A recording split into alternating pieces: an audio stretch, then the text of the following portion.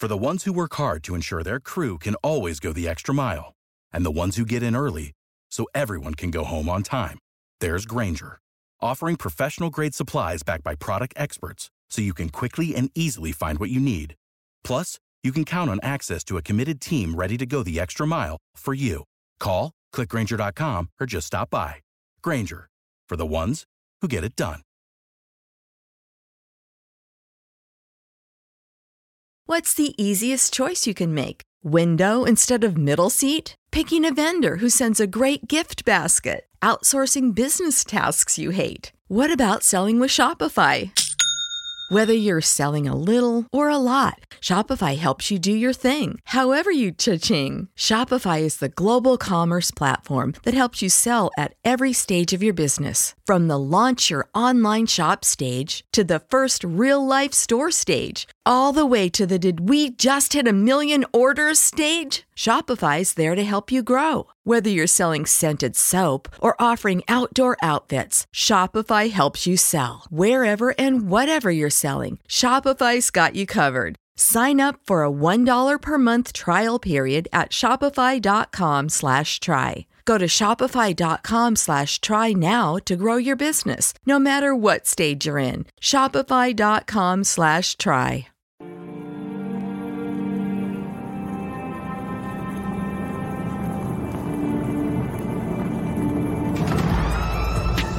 In a world where Carolina Panthers fans have an insatiable thirst for Panthers news and opinions, only one podcast roars ferociously. It's the C3 Panthers Podcast. What is the deal, Panther fans? It's your boy, the Professor, a.k.a. Tony Dunn, and it is the C3 Panthers Podcast, brought to you by CarolinaCatChronicles.com, where every Tuesday night, we chop up the latest Panthers news and opinions from the fan perspective. I do it each and every week with my homeboys in the co-pilot of the show, the producer of the show, the man of, I would say, of much disdain by some and much praise by others. Cody Lashney, welcome back to the C3 Panthers Podcast. Tony Dunn, thank you for having me back. Yeah, I can't keep my mouth shut. I like to talk shit. It's been a problem since I was a little bitty child. Y'all pray for me. But more importantly, your boy, I was even thinking that I was going to have to go and try out to be the kicker of the Carolina Panthers. But turn out I don't have to do that anymore. The Panthers brought someone else in to do it. Robbie Anderson got the bag, and we have a ton more to talk about tonight, Tony Dunn, but you already know that we're going to do it with the best Panther fans in all of YouTube. I'm talking about Sideshow Rob, the man that was here, Choppy71, my guy Nick Montiero, what's up, bro? Chad Morales, Tin Tizzy, Craig Hartner, Freddie Garcia, Tony Dunn, ain't nothing to it but to do it, brother. Let's roll. G. Cavassier looks like he's in the house too. Is that Gerard Getty Green? I'm pretty sure that's G. Cavassier. Oh shit! What up, G? Maybe. I might be wrong on that. No, but, that is. You're right. Don't forget to smash the thumbs up button. Be a part of the podcast by calling in at 252-228-5098. We got a fun show for you tonight. We'll be talking about Robbie Anderson's extension, the increased or the newly founded competition in the kicking room for the Carolina Panthers, and also the heating up backup quarterback competition at 9:30. Tim Jenkins, former NFL quarterback, founder of Jenkins Elite, and also the offseason quarterbacks coach to PJ Walker, will join us. He's been a great guest in the past, and I'm sure we're going to have some tough questions actually to ask him about how this competition is going. And I'm also interested to get his take on how much the players that are really bound to start games, like the guys like a Christian McCaffrey or a Sam Darnold or a Robbie Anderson, do they really need the preseason? Are these reps so important? So I'll be asking, we'll be asking Tim some important questions. He's been a great guest in the past, so make sure you support him by when he comes on, you follow him and hang out till 9:30. Again, 252-228-5098. CK in the house, how are you? Dude, I am doing well, man. I Listen, I got a few days before we actually get a true look at these starters, so this is going to be really fun to talk about what we're planning on seeing, and obviously some news that we have. I'm super excited about Tim being on. He's thoroughly impressive in his first time on the show, man. It was just incredible. So this will be a really insightful and informative conversation we're about to have. Shout out to my nephews, Archer and AJ, tuning in with my little sister. Also, good news, the world has not ended. Cephas is still in a terrible mood. That dude, that when he says something nice, man, I'm gonna be like, uh-oh. It's over. And that's when he's talking about PJ Walker or Teddy Bridgewater. Then he's okay. Oh gosh. Shout out to y'all. Don't forget the show's powered by Volta. If you're a homeowner in North or South Carolina, you can achieve energy independence and get a fixed rate on your energy bill for the rest of your life. That's right. You can contact Kevin Brown, Solar Consultant, and take advantage of some federal and state tax cuts. And again, fixed rate on your energy bill for your life. Add equity to your home. Give him a call at 704-215-3373. Tell him C3 sent you. All right, guys, the big news of the day. Robbie Anderson inked a 2-year extension, meaning 2 more. He had this year on his contract. So 2 years, this will go through 2023. And some significant money. He's going to be pulling in $14-15 million a year over those 3 years. And I think I saw something like $20 million guaranteed. There were some signs that this was coming. Obviously, there were reports earlier in the week or over the weekend that Robbie Anderson and the Panthers were deep in discussions about a contract extension. There were some signs that, hey, Robbie Anderson, after putting up 1,000 yards last year and not even doing it with his kind of his moneymaker moves of the long deep ball, right? Turned into a possession receiver, and really was healthy, was effective pretty much for this season. The beginning of the season was a little bit more productive for him, and it seemed like the back end of the season was more productive for DJ Moore. But we knew Robbie Anderson was interested in securing that bag because coming off 1,000-yard season, you don't know what could happen with injuries. And right now he comes out and he says this was a good fit. He likes the organization. He likes the fans. He likes Sam Darnold. And we know that connection between him and Matt Rule is important. And clearly it seems like Matt Rule was in his corner here. Yeah, I mean, listen, we knew that this was going to happen. It was inevitable. Matt Rule had been talking about a player that they had been working on an extension with, and then we kind of inevitably heard through the grapevine that it was going to be Robbie Anderson. So really it was just a matter of seeing, well, okay, how much money and for how long? And honestly, I'm not going to lie. When I first saw the numbers, I wasn't as freaked out as I thought I would be, especially after listening to Scott Fitterer do an interview today. He still seems, pretty intent that this deal doesn't preclude us from signing other players down the road, like DJ Moore, who's been mentioned, like potentially maybe a Dante Jackson if he has a standout year this year. It's only 2 years. I think the Panthers and Matt Rule view Robbie Anderson as an incredibly important part of their downfield passing attack. And having that kind of versatility on the football field, I mean, you essentially have a little bit of everything. You have a go up and get it receiver in Terrace Marshall. You have the yards after catch guy in DJ Moore, who also has that incredible long speed. But now you have, for sure that you have Robbie Anderson to help build this offense around.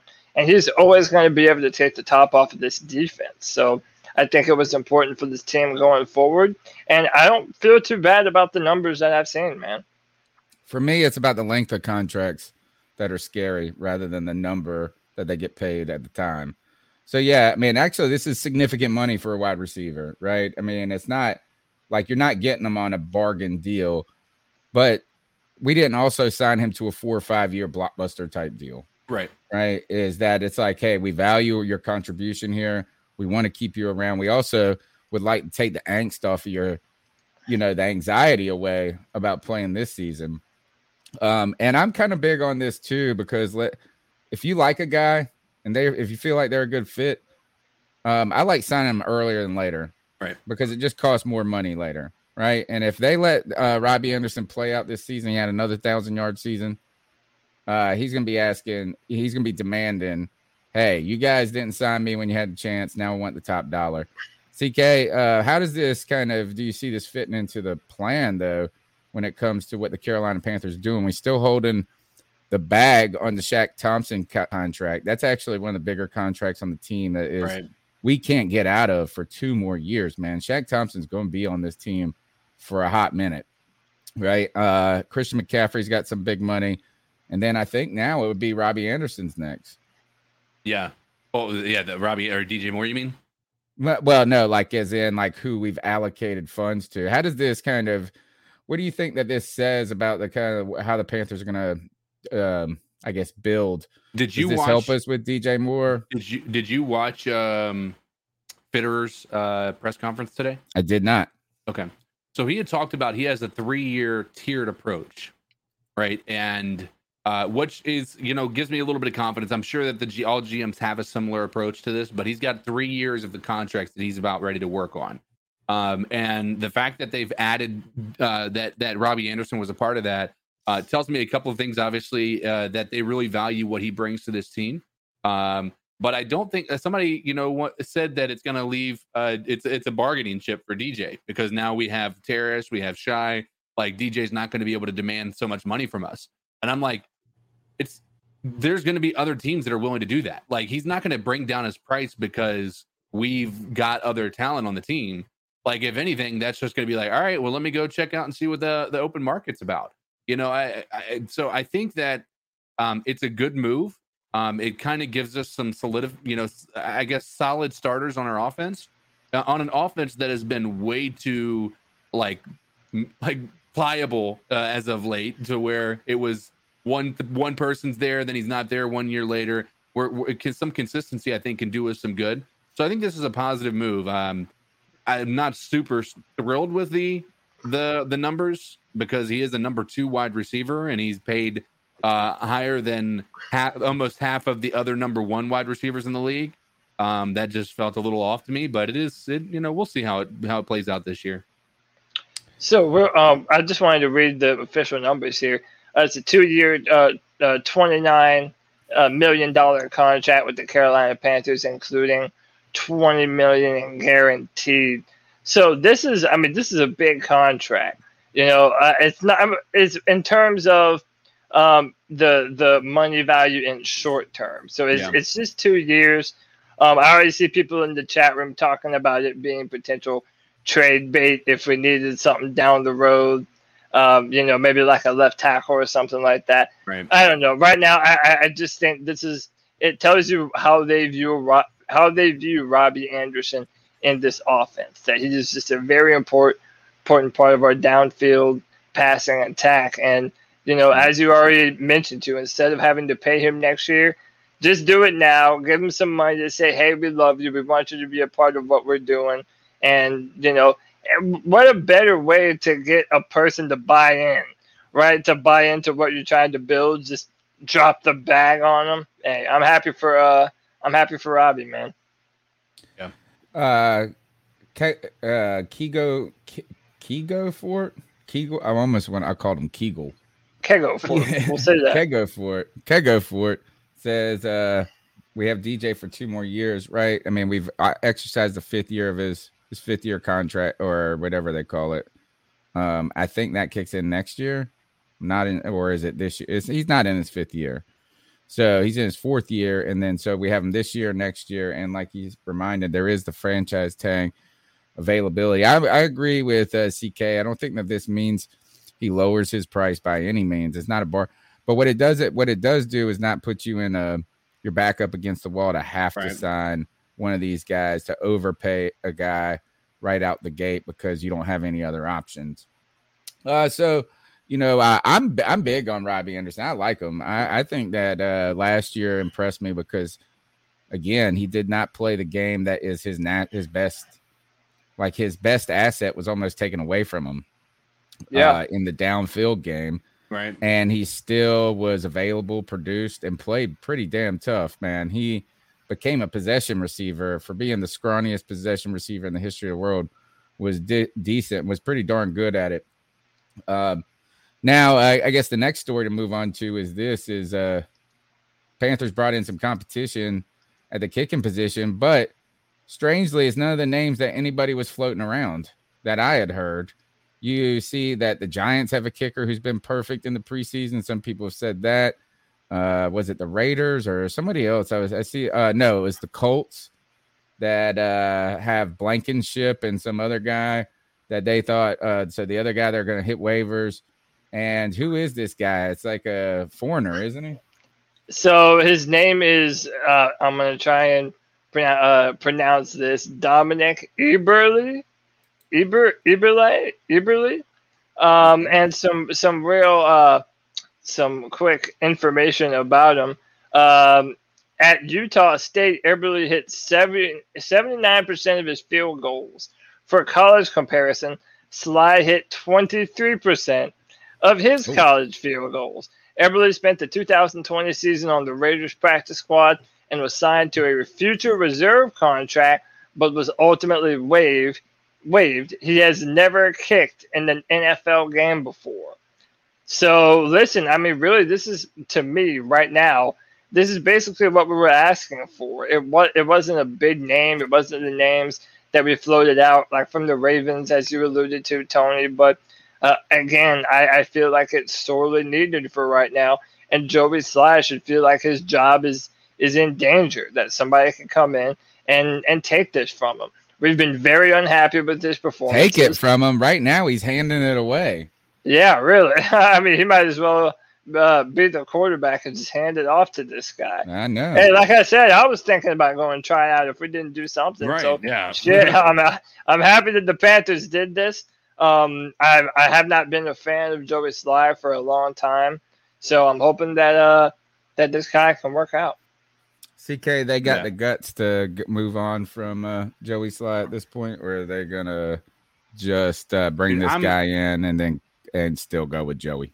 I'm slightly worried that they're still going to go with Joey, that this is just them trying to get him some competition to make him get him out of his head, maybe, or at least try to get him on his game. I guess it could be that way. I don't know for sure. I'd like to think that they're willing to move on from him, though. Well, I wish this is not what we were talking about right now. Right. Is that not only are bubble discussions difficult, right? Is that when that's the bubble of the kickers? Ugh. Other news, because I was hoping Joey Sly was going to come in. They took away the pressure on him this camp, and they didn't bring any other kickers in. And we knew that he struggled last year. He was inconsistent. And he came out and he did the same damn thing. So the sports psychologist didn't do it. And I want him to. I don't like to overreact at every missed kick, but now it's getting to the point where it's just too frequent to just write off as kind of inconsistent with a big leg. Is that he has to connect on the makeable ones.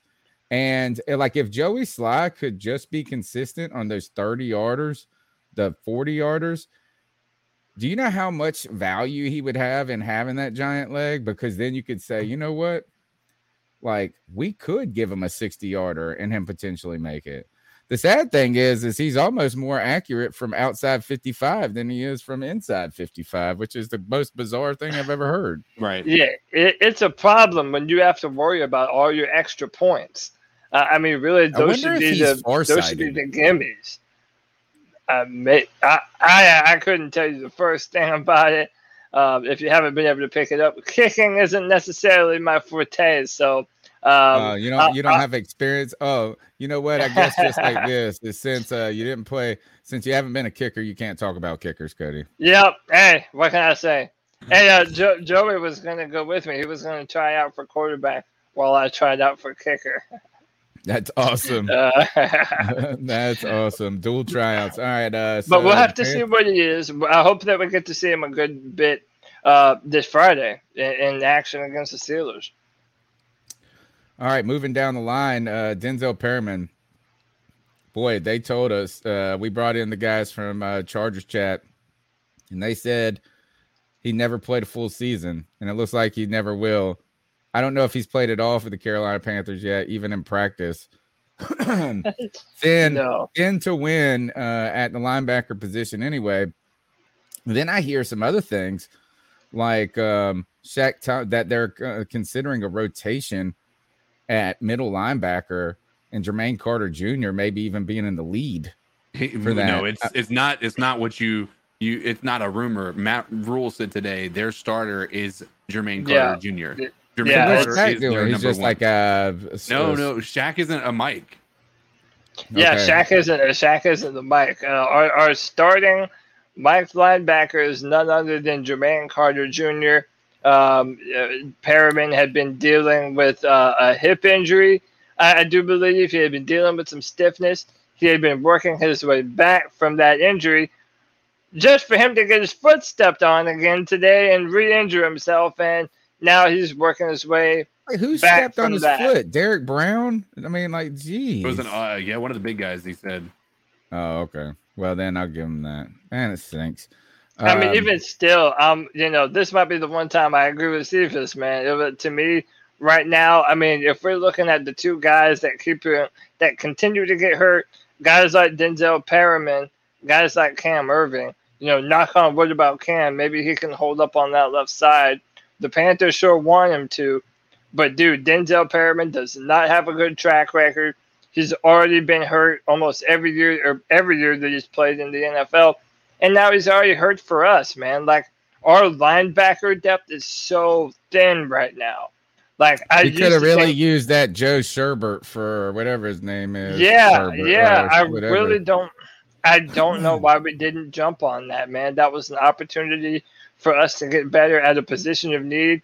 And I forget the guy's name, but we also had a linebacker at practice who went down today and was carted off the football field. So we were already low on linebacker depth. And now, that Perriman is essentially not, a part of our game plan going forward. Yeah, what does that say about that free agent signing? Not too much. Sad. It's sad that I'm still disappointed in Shaq Thompson. Like, is that he got the money, he got everything, and he ain't even been that good. Period. But the fact is we need his ass right now. Yeah, we certainly do. Hey, let me ask you this: how confident are we feeling about Jermaine Carter Jr. as starting inside linebacker? Keep in mind, I like it. He can play, man. So before you go, keep in mind in the 4-3 defense, this is normally the guy with the green sticker on his helmet, meaning they're the guys getting plays from the defensive coordinators.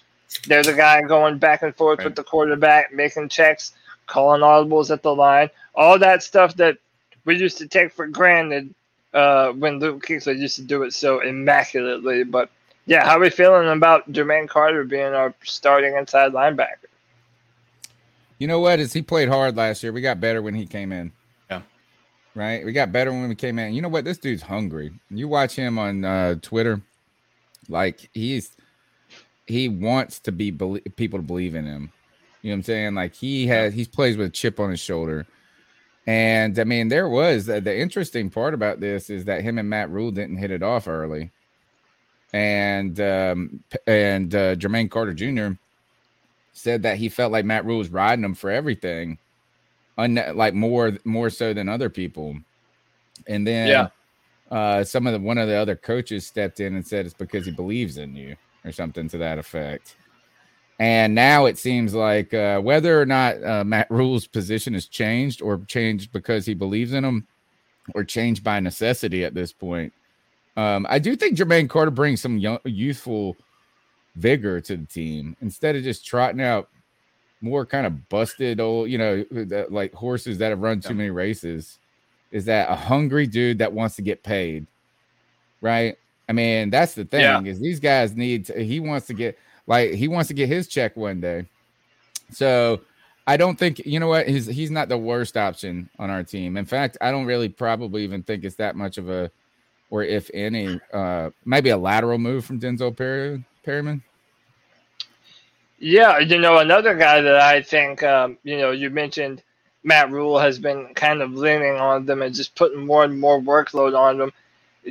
I remember after that preseason game, Tony, you said that you didn't think that we saw any starters out there. Again, I'm saying, looking at our linebacker depth, I'm thinking Frankie Louvu is going to play a bunch of meaningful snaps for us this year at the linebacker position. This guy flies around to the football. He's aggressive. He's in your face. I mean, he has by far been the training camp hero of the 2021 season. Like, this guy just continues to ball out and make plays. And looking at how shallow we are for linebacker depth, I see Frankie Louvu playing a very big part on this football team. And he might be a story to watch this entire year this year. Yeah, count him on. Just go ahead and put him on the roster. He ain't even on the bubble no more. No, he's a lock. I think he's going to play legitimate snaps for us this year. That's fair to say. All right. Why don't you guys want to squeeze in a cat call before Tim gets here? Yeah, let's do it. By the way, guys, 86 people, y'all know what to do. Hit him, CK. Hit him. CK. Hit him with that special kind of shame. Subscriber shame. 84 people. Man, we don't have nearly enough likes. There's only 31.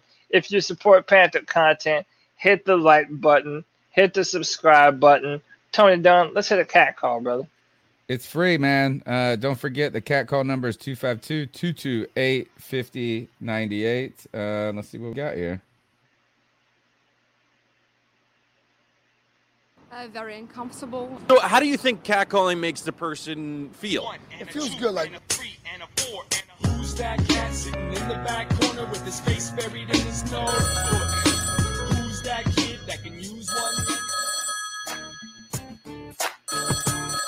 Yo, guys, this is Christopher Kelton who's calling. Man, I don't know about you guys, but I just want to know, were you impressed with the play calling with Joe Brady, man? Gosh, what happened to this offensive juggernaut? What's going on, man? I mean, getting to the red zone and we're fizzling. And I don't care if it's the ones or twos. I want to see some kind of progression go through this thing, and nothing's happening. I want to just know how you guys feel about it. The defense also looked pretty good. I got to give them credit. They looked all right. That number 535, Julius, he was getting torched. I know he ain't going to make the team. That's the truth. All in all, the guys look good on the defense. But, I'm just not satisfied with some of the coaching. Some of the executions this has got to pick up. Matt Greer, he looked, Will Greer looked okay. I'm not impressed because he threw a few nice passes and stuff like that. In game time, I'm not so sure he's going to be there. I don't know what we're going to do. Maybe put him on the practice squad. I don't know. P.J. Walker, I wasn't impressed with the threes and stuff. I think they were a little lost out there. Some of the guys, Frankie Louvu, he looked good. He's a beast. Stanley Thomas Oliver, cornerback, looked really good. Keith Taylor played okay. He looked good. We got some positives and stuff to talk about. We got to get something on that run defense, man. Not looking so hot for us. But I just want to hear what you guys think. So I'll talk to you guys later, man. Keep pounding. Keep pounding, man. Great call. So, listen, I've heard this said a lot. People are underwhelmed with Joe Brady and his his red zone play calling and potentially our lack thereof of red zone practicing, our play calling. And my thing is this, I'm sorry, you're just not going to get a strong opinion out of me on our offensive play calling after 2 preseason games. And I know that's not, everybody wants to have a real strong opinion about it and say that, we're not doing this enough, we're not doing that. We haven't seen shit yet. it's all just a bunch of vanilla offenses and vanilla defenses, and we're just trying to get these players, through some meaningful snaps, man. And getting these guys on the offensive line to gain a yard or two when you need it and you're trying to run the football. These are things that you're still building upon before you start the season. So, I would really just caution people to pump the brakes about people, calling Joe Brady's play calling into question. Like, give the man some time. Give Joe Brady and Phil Snow at least, 1 or 2 games before we start panicking about what kind of decisions they're making. Because right now, I haven't seen enough to, give me pause or even make me worry about what we're going to be doing. I think it's kind of overblown right now as far as that matter is concerned. But, yeah, I'm not worried about it. Don't worry about the play calling at this point, folks. Number one is as someone who was hesitant to crown Joe Brady as the guru, right? Last year, we did see his play calling evolve throughout the year, right? It's like even in the beginning of the season, like weeks 1, 2, and 3, they're gonna bring stuff out as you get on the road. I'm not worried about the game calling in preseason at all. It should be vanilla. It has to be vanilla. But I guess there are some semi concerns when it comes to like number one is that we heard they didn't have the silent count in the Colts game on the road. Seems like a good time to practice that. So questions about that. Maybe are those learning experience for Joe Brady in a way, right? Is like, oh man, I didn't even think that maybe this is such a good opportunity. So he's he's getting experience as well. And I think the real concern is not about the play call. It's just about the lack of effectiveness in the red zone. And there's a PTSD among Carolina Panther fans for like 3 years about the lack of effectiveness in the red zone. So when you get down there, and we get down there 3 or 4 times, Cody, and we didn't punch the ball in. They said they weren't running their goal line defense. There's some, all these different things. For me, it's not play calling. I just need to know this is when the hell is the tight end going to produce in Carolina? Well, listen, apparently there's no reason why we shouldn't see it this year. I mean, Dan Arnold has essentially been the favorite receiving threat of one Sam Darnold during this training camp. Matt Rule even mentioned it again today in his press conference. Listen, I think that we have 2 huge weapons, no pun intended, on our offense that we didn't have at our disposal last year, and that's Dan Arnold and Terrace Marshall Jr. Right. And those guys are nightmare fuel in the red zone. So I think we're going to be able to take advantage of those matchups. Give Joe Brady some time. Give Phil Snow some time. Get Matt Rule some time. We can't be judging off of preseason football. Way too right.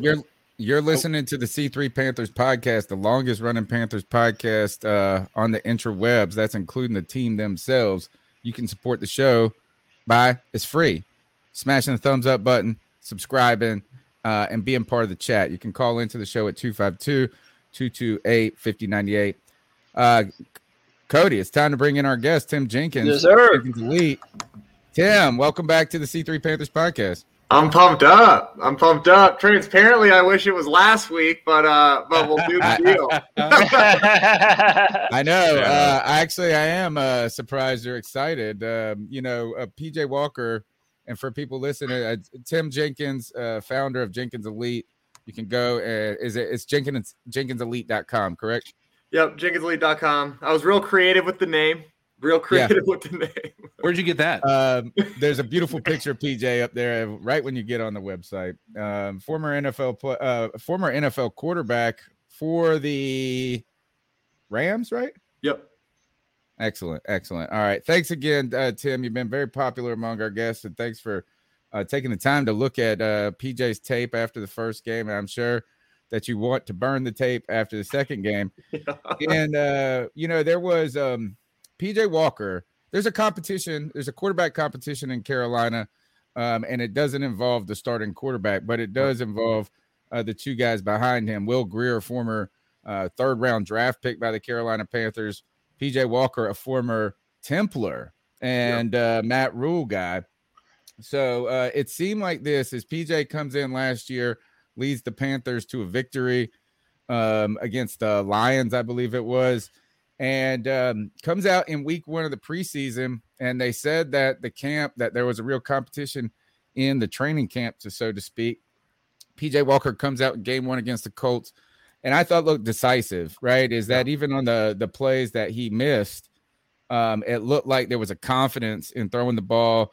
It looked like he understood what was going on. And most impressively to me was kind of the ability to command the offense, right? And to get guys set up, get it on time, identify the mic, all these different things. It really felt like he looked cool and in control at that moment. Next week, though, after that game, Will Grier, well, one, he did. I wouldn't say he didn't get a fair shake, but he played with the threes. Yeah.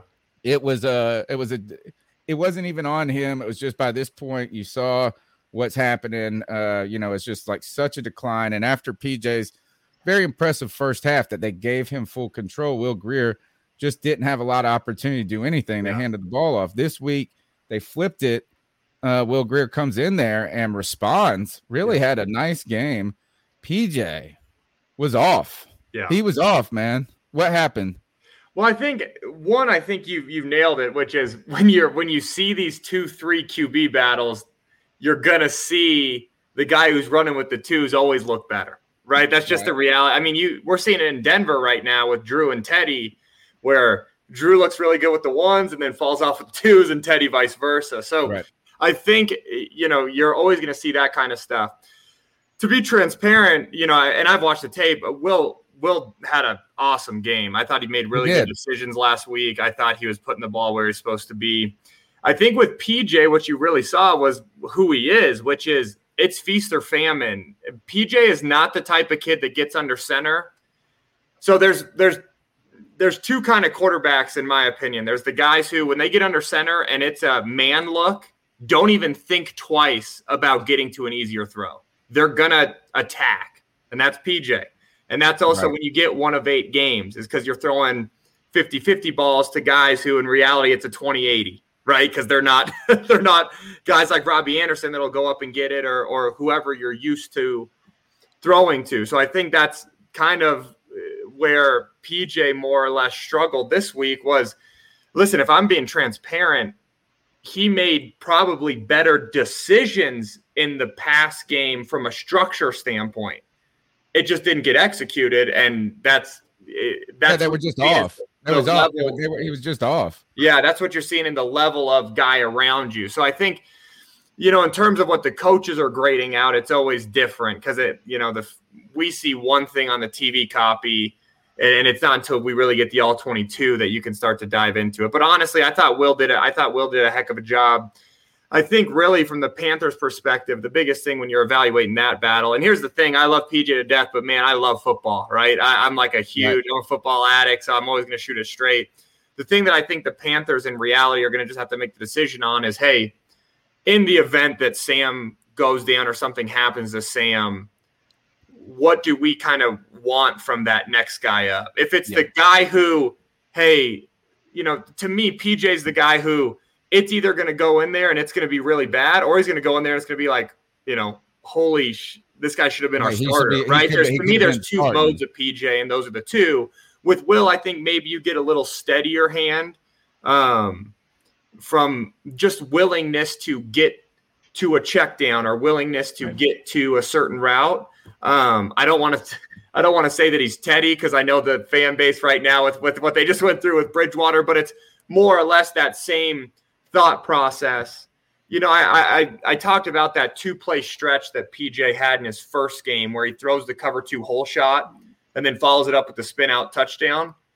That's, in terms of NFL, you're not going to see another cover 2 hole shot this year, right? You'll see it from maybe there's 2 other guys in the league that would even try it, and they wear 12 and they're up in Green Bay with some long hair, and the other one is the guy who, Andy Reid pulls his hair out every once in a while because he does stuff that you're just not sure of. So you're not going to see that kind of stuff. So I think it's one of those things where if it's just going to be an organizational decision on kind of how they see that backup role, in my opinion. But I think either way, as long as Sam plays well, it just doesn't matter. Right. Tim, amongst Panther fans, there is a huge contingent of PJ Walker super fans, man. Like we had one in the chat room earlier, and it's easy to see why people love him. I mean, you mentioned it. Like, he has this thing. Even last season, when we put up 20-0 on the Detroit Lions when PJ Walker came in, and he made a play rolling to his right and just made this effortless throw downfield. Like, the dude has an unreal cannon. Yep. He can shut the football downfield. Where do you think some of his inconsistencies come from? Right. Because I feel you even alluded to it too. There's a lot to love, but then there's also a lot that makes you kind of scratch your head and go, where'd that come from? That seems like it should have been a layup for him. Definitely. I mean, when you see PJ run to the sideline and rip a 40-yard dart and then follows it up being a little behind on a slant, it makes you pull your hair out, right? So I think, I think the inconsistencies in terms of like the stat line honestly comes down to willingness to not take advantage of a look, right? I just think that's the bottom line. When you have a quarterback who, I think about what he did this week, right? How many times did he check the slot fade and try to attack man coverage? And honestly, he throws a ball that the kid catches and he's one step out of bounds, right? And I think there's a lot of stuff that goes into a game of, okay, if that kid catches it, somehow drags his feet, is all of a sudden the momentum different, right? I think there's a lot of things. But I do think when you're looking at a stat line, PJ would have a really hard time being a 70% completion guy. It's just not kind of how he's built. And it's not because he's not accurate. I just think he's not willing to take the shallow if he feels like he can hit the deep over. And I do think the NFL, by and large, the guys that we're used to seeing are used to just taking the shallow and then moving on. I always obviously I'm biased. I love PJ just as a kid and a human. I'm always a fan of the guys hunting. It's a little bit more fun for me to watch. Sure. And I think, as a fan, there's the plays that he ends up throwing across his body or trying to fit the corner route in the red zone in the regular season last year. That's a pick. Those are so frustrating. But nothing compared to the 3rd and 13s where the corner's open, but they throw the shallow and it's a punt. So to me, it's like, okay, it's all about give and take. And honestly, we've already seen it from Teddy this year in Denver where it's like, hey, man, it's 3rd and 17. We've got a deep Hank that's sitting at 14 yards. And listen, on the all-22, there's clearly a window, but you took the back. Like, that's he never throws it, dude. He's a bum. Yeah. He's a bum. And that's the stuff.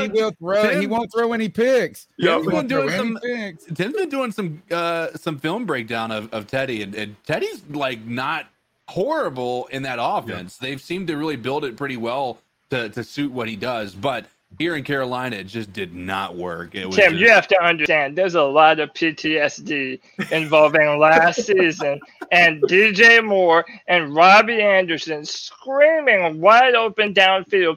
It seems like Teddy Bridgewater would even see them and then just chooses not to pull the trigger, man. And I feel like that was a great juxtaposition for PJ Walker to come in, because I genuinely feel like his aggressive downfield throwing, that even sparked our defense to turn it up. I mean, the Panthers pitched a shutout that day. Yeah. And I feel like that aggressive nature on offense really kind of lit the whole team on fire, and we were in desperate need of that. Many people wanted PJ to have his chance to take the reins last year, and that just wasn't going to happen. Teddy Bridgewater made Robbie Anderson a possession receiver. Yep. How the hell does that even happen? And thank God, man, Robbie Anderson was tough enough to do it at 162 pounds or whatever he is. What do you think the mental state is for? Not the mental state. That's a kind of a tough question. Getting somebody said you're going into week 3 of the preseason. Yep. Things have changed, right? We don't have the 4th game. Yeah. We know it's kind of Darnold or bust in the minds of, like, I mean, and that's the NFL. It's the starter or not until the guy behind him shows that he's a gem. Yep. But we have PJ having a really solid performance in his first game. Yep. Then we have Will Grier, and I got to give kudos to Will Grier. I didn't know he had it in him. Yeah. Oh, I I didn't agree. know he had it in him. And the mental fortitude to come in when you know you're kind of already fighting up an uphill battle against maybe a staff that potentially favors PJ a little bit more because of their background with him.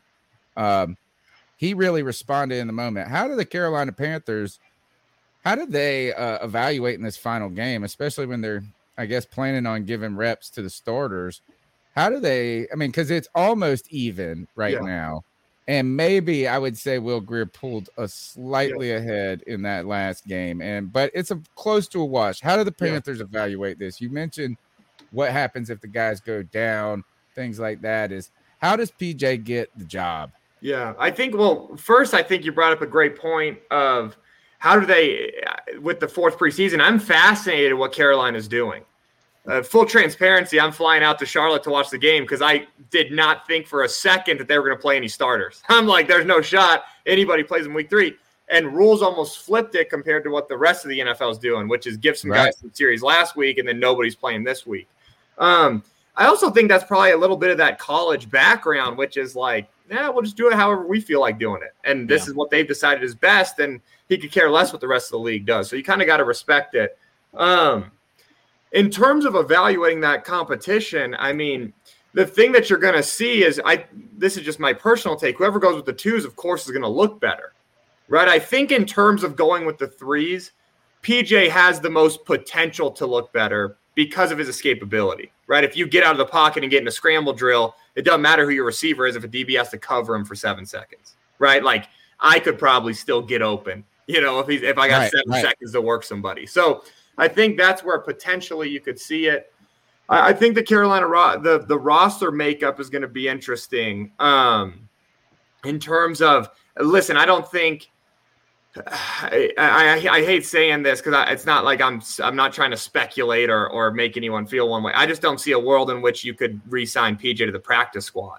I just think there's too many people that saw him in the first preseason game and then win a game and are thinking, there's so many backups in this league right now that I would drop for, quite frankly, either of those guys. So I think, for a guy with mobility and a bazooka, as Cody Lashney says, if he says he got a bazooka, right? And I think there's certain places too where he makes a lot of sense, right? Seattle is a team that I think would target him because you always want those guys to mirror what the starter is.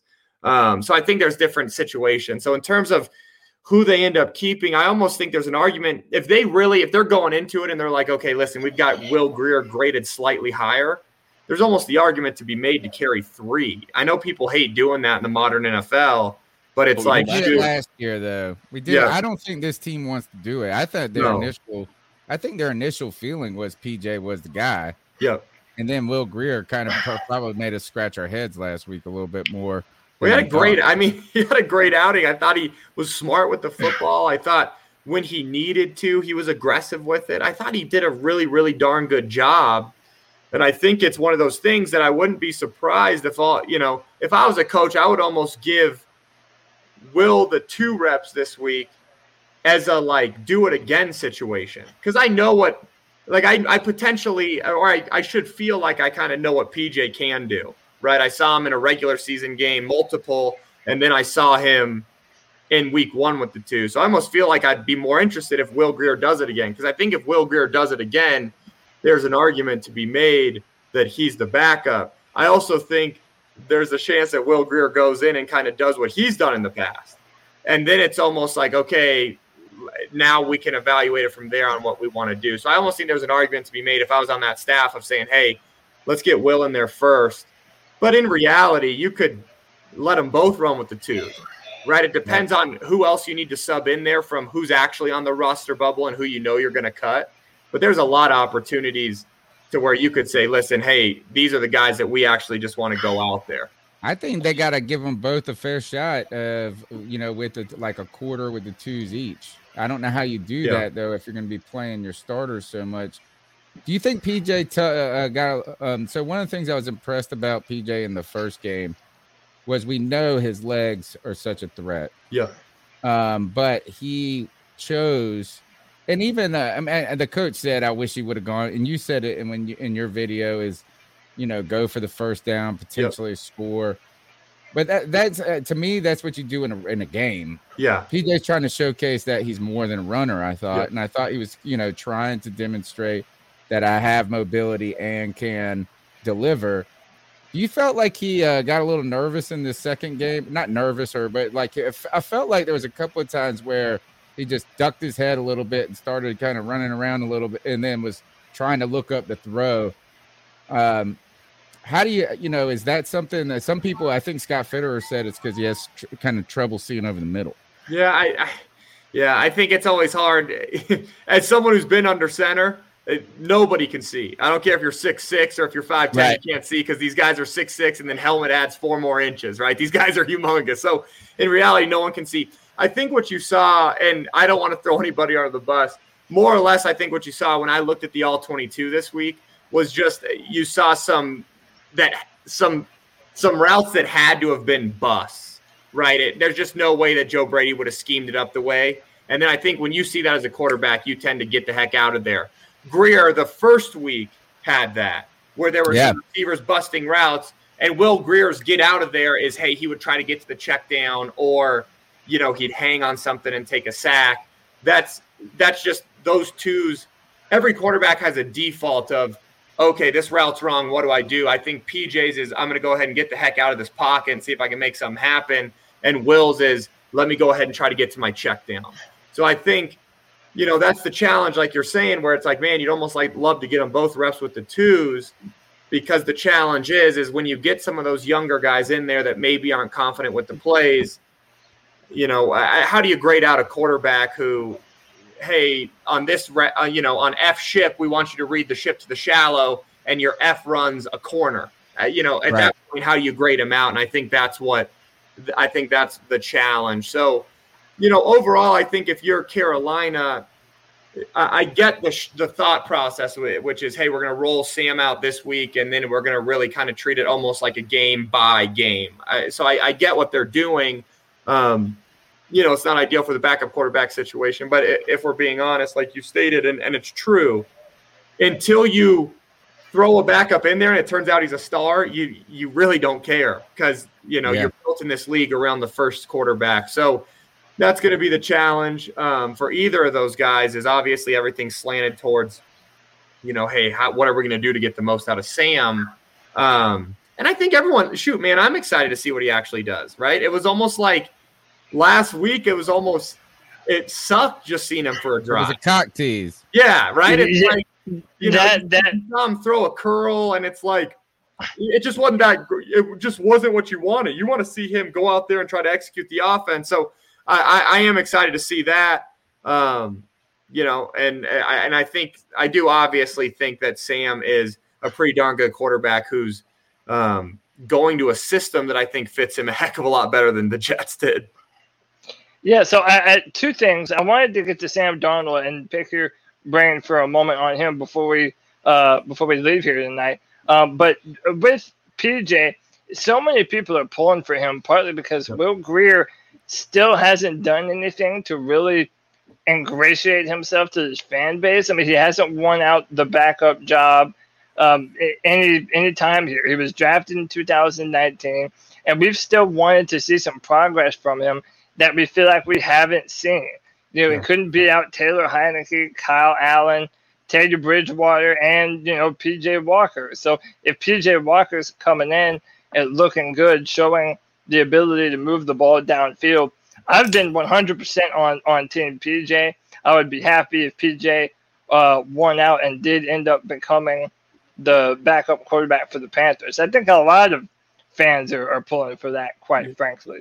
But you brought up Sam Darnold, and we'd be remiss if we didn't at least bring this up and pick your brain on this. Yeah. We're all, Panther fans are kind of split on this because they see all the terrible film that he produced with the Jets, and they think, well, that's going to be the guy that we're going to get here.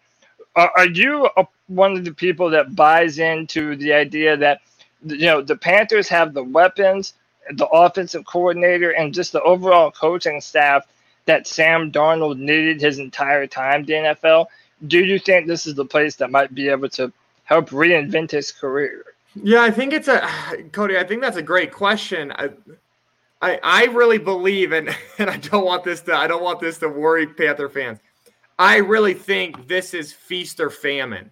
I think it's either going to be such a knockout home run to where you're going to be sitting there and Sam's going to be a 35 TD and 10 interception guy, or it's going to be, he's going to be the aggressive guy that he's been in the past and careless at times, and it's not going to be pretty. The thing that I would tell you too, and this is just based on witnessing what Carolina ran last year, Joe Brady doesn't necessarily ease quarterbacks into games with his calling, right? Joe Brady tends to be very aggressive like he was with Joe Burrow in college, which again, right, we all know the college game and pro game is a heck of a lot different. So as a play caller, he's been around the NFL a majority of his career, but as a play caller, he tends to be very, very aggressive. And a guy like Darnold, you almost want to ease him into ball games because it's like he's naturally going to be aggressive. So I think it's going to be an interesting dynamic. But I do think I see a world in which Sam goes off, because let's not forget what everyone was talking about when he was coming out of USC. And the kid's not that different. He just went and played for Adam Gase, who, I got to be honest, from a play calling perspective, Adam Gase has gotten a lot of jobs because he coached Peyton Manning, right? You go ahead and that's the only reason he has a job. Yeah, bring me, take me and I'll drop me into an NFL team, but give me Peyton in his prime, or at the end of the year, either way, I think we'll be okay. French fries. I'd show up French fries. I'd be like, go do what that guy says. So I do think it's going to be an interesting situation with Sam. I do see a world in which he's very successful. I think what Teddy said about Carolina is somewhat concerning in terms of the structure of the week and things like that. But you also don't know if that's a new staff adjusting to COVID, if it's just a new staff's philosophy together, or if it's a guy who's a little bit bitter on his way out. So I think there's different ways to look at it, but that would be the only thing that I'd tell you that I think would be concerning at all when you look at it. Is I do think Sam's a guy who you need to situationally work hard at practice with, because I think that he struggled at times with coverage recognition that should have been kind of base. But I think if he gets that drilled into him, or he feels like he's playing with confidence, I think obviously the sky's the limit for that kid. I have a question, but here, I got to do this first. We do not listen to this person. Oh, God. Dude. We do not listen to Tadisha. I am sorry. That Tadisha has no credence on this podcast. If you dress up like that, you're an NFL quarterback. God. See, Tim, we don't even know if we want to believe him, because part of it is like, okay, are NFL coaches really just choosing to neglect red zone offense? Like, is that really what we're doing? Or, I don't know how much you followed it last year, but Panther fans felt like there were many times when Teddy Bridgewater would throw other players and coaches under the bus for his own poor performance. So we're at Panther fans, like, we're kind of scratching our heads here. Is like, is he giving a legitimate criticism of something that we genuinely don't do enough? Or is he trying to put flower petals over a pile of doo-doo? It's like we really don't know which one lies to put. somewhere in the middle. The truth lies somewhere in the middle, probably, and that is it's a COVID season, right? You have more limitations on practice than you have at any point, right? You're trying to protect your players from being sitting out and different things. But I've been saying this forever. I've been to only as a witness from the outside looking in at training camps. When they say they go practice for 2 hours, and they run the route like one time. It's like, got it, moving on. That's not practice. They're not doing it over and over and over again. Like it is. And that's where it's kind of the toughest game is for the bubble guy. Yeah. Right. Because they only get one chance to run the route. They get one chance to make the play. Like, so PJ stock was soaring after week 1, and he comes out there playing from behind, right? Having to try to be aggressive, probably on his mind that Will Grier had a good game too, right? And he had a limited opportunity. So you know what? Is Teddy Bridgewater gets plenty of opportunity. I don't listen to D. I don't listen. To I also think. Go ahead. No, I also think that you're right in terms of, it is probably somewhere in the middle, and you never know. When he was in Minnesota, they might have worked situational football at an exponentially high rate, or New Orleans did that. So then when he got here and it was just simply at a lower rate, it felt like we don't work it at all. So I think, I think there's a lot of factors when you're listening to those guys. But I do think just specifically to Sam Darnold, I think the coaches need to skew heavier situationally than maybe just the 20 to 20 plays. Yeah, first year on the job for these guys too. I mean, and I want to remember that for Joe Brady is that while he's had some experience with some organizations, he's never been the dude. Yeah. And listen, if you're being honest about, what's gotten him to this point is he had Burrow and all those receivers at LSU. And again, they did great, and he taught, and he was an amazing teacher, but we're acting like this guy's got 10 years of coordinator experience. So I do think you got to, you're going to ease into and have some growing pains as you're learning that stuff. But I also think you're going to see some really innovative stuff come out of there. And that's the point and why you do opt for a guy like that versus maybe a recycled guy who's been through the league a bunch. I have a unpopular opinion on this podcast about playing the starters in the preseason. We came out, we didn't play our starters at all in week 1, and I was fine with it. We go in and we play them one series or whatever in a wonderful situation, right? Like a turnover. You only got to go. My unpopular opinion is I don't think we should play the starters at all. Yeah. In the entire preseason. You've been in these preseasons. You've been with guys that have been in the league for a while that are going to be on. We've seen, I know stars, and I know it's like an extreme example. Aaron Rodgers hasn't played a preseason game in forever. Yep. How much competitive advantage is there in the Panthers gaining that? All right, so if they go out and play their starters on offense for the first half in this third preseason game versus the alternate, which would be playing them not at all in my mind. Yeah. How much competitive advantage versus disadvantage are you truly getting there, you think? So I think, let me give you my true take, which is I actually think NFL players are getting more preseason reps than they ever have.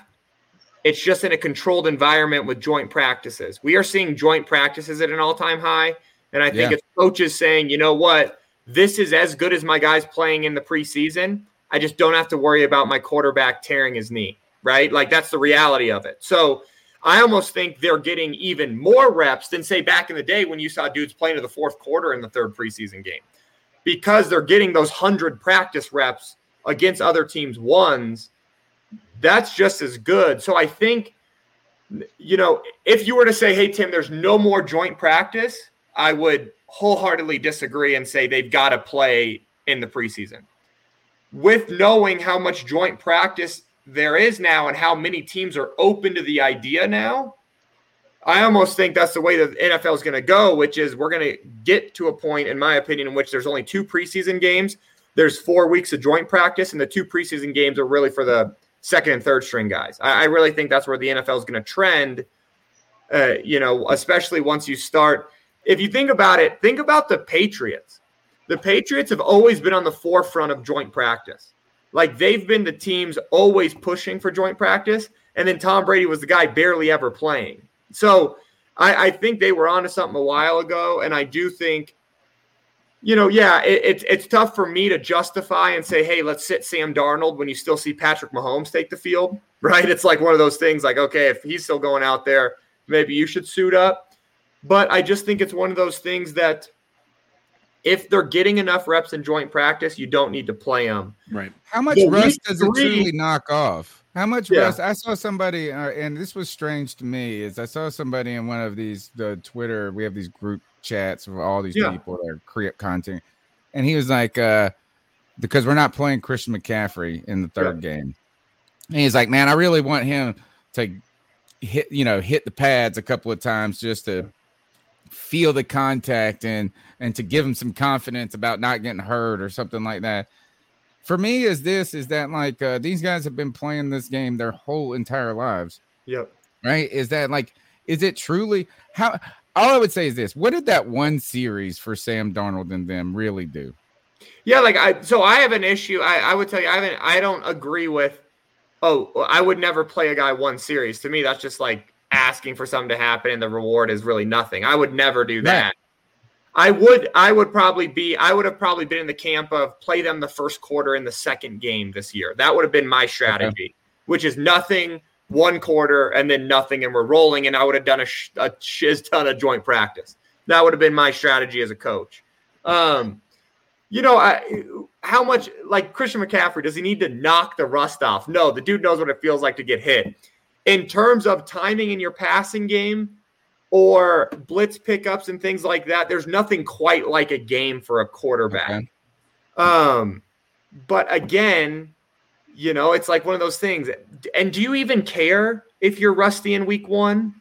Like, I know that you want to have a clean game, but does it really matter? Everybody rusty in week one? That's what I would say, is that no matter all the teams we look around the leagues, we always say this: defenses are ahead of offenses early in the season. Yep. Right. And we also, the first week of NFL football is not the sharpest offensive. And also week considering ever. We played the Jets first, and it seems like every day they lose another defensive player. So It's like, yeah, your point's taken. If why do you need them to be full bore by week 1 or 2? Like, if anything, the Panthers kind of have a soft schedule to open up our season anyway. So yeah, I agree with you on that. 100%. I also think there's other ways to look at this, and I was joking with somebody the other day of, why not let your starters play the third quarter in game 2 and just treat it like Alabama does when they schedule bum university? That's actually an awesome idea. Like, why not just take them out there and let them light up the twos, feel really good, and put up, 14 points, and then pull them out and just treat it like Alabama, and all these big-time schools do in the first 2 weeks. So to me, I think fans would be going fucking nuts. Yeah. You just sit there and Sam Darnold's going to win us a Super Bowl. After halftime, Sam Darnold comes in. Like, I think there's other ways that you could look at it and work through preseason to try to limit and try to make your guys as safe as possible while still giving them, there's something different about being at Bank of America Stadium with another jersey, right? There's something different about that, and you want them to get that visual, but again, we're talking about guys that get paid millions of dollars to do their job. And they're not rookies, most of them. They're not rookies. They've been in that environment. What are your thoughts on the Teddy Bridgewater lock? Yeah, I mean, competition. Because for us, it's lock. Is that tired of Teddy Bridge? Jerry Jeudy is going to have to sit there and take he's going to have to drink a cup of coffee waiting on that football to get to him. It's pretty crazy right now in Denver. Denver's going pretty wild about this QB comp. Here's what I'd say. And this is just only based off what he's done in Denver. I obviously watched him when he was in Carolina too, so I think I have a little more bias maybe against Teddy than most in this market. No, you're just more informed. Yeah. What I would tell you is both of them played well when they played with the starters. Drew, when he was with the twos, played slightly better, and Teddy really with the backup showed that willingness to get to the check down despite something else being there. So I think when you factor that in, to me, the answer is Drew. And I also think, if two guys are neck and neck, and this is kind of where I'd probably say I feel like PJ, I would lean PJ as I view when two guys are neck and neck or the skew is maybe 1 or 2%. I always go with the guy who I feel like has more upside. And I feel like Drew in Denver is that guy with upside. I feel like if I were in Carolina, and of course I'm biased, but I feel like if you've got two backups that you feel like are somewhat even, I'd go with the guy that I feel like is going to be able to provide more explosive plays or maybe has a higher upside. So that's where I feel like the edge in Denver is for Drew. The caveat is, we've got Vic Fangio out here who couldn't be more old school defensive minded. He might look at Teddy and say, cool, throw the shallow all you want because we're going to only give up 6 points, which in my opinion would be a mistake when you look at our division.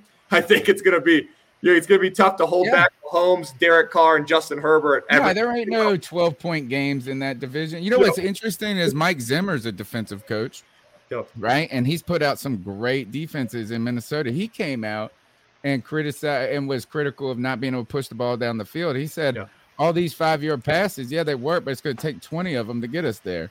Yep. And so that's a defensive coach saying that. So I don't like Tedesha. I know. Right. That's the thing. Have you gotten a chance to look at the rookie quarterbacks around the league? Yeah. Trey Lance, Zach Wilson. Any thoughts on that?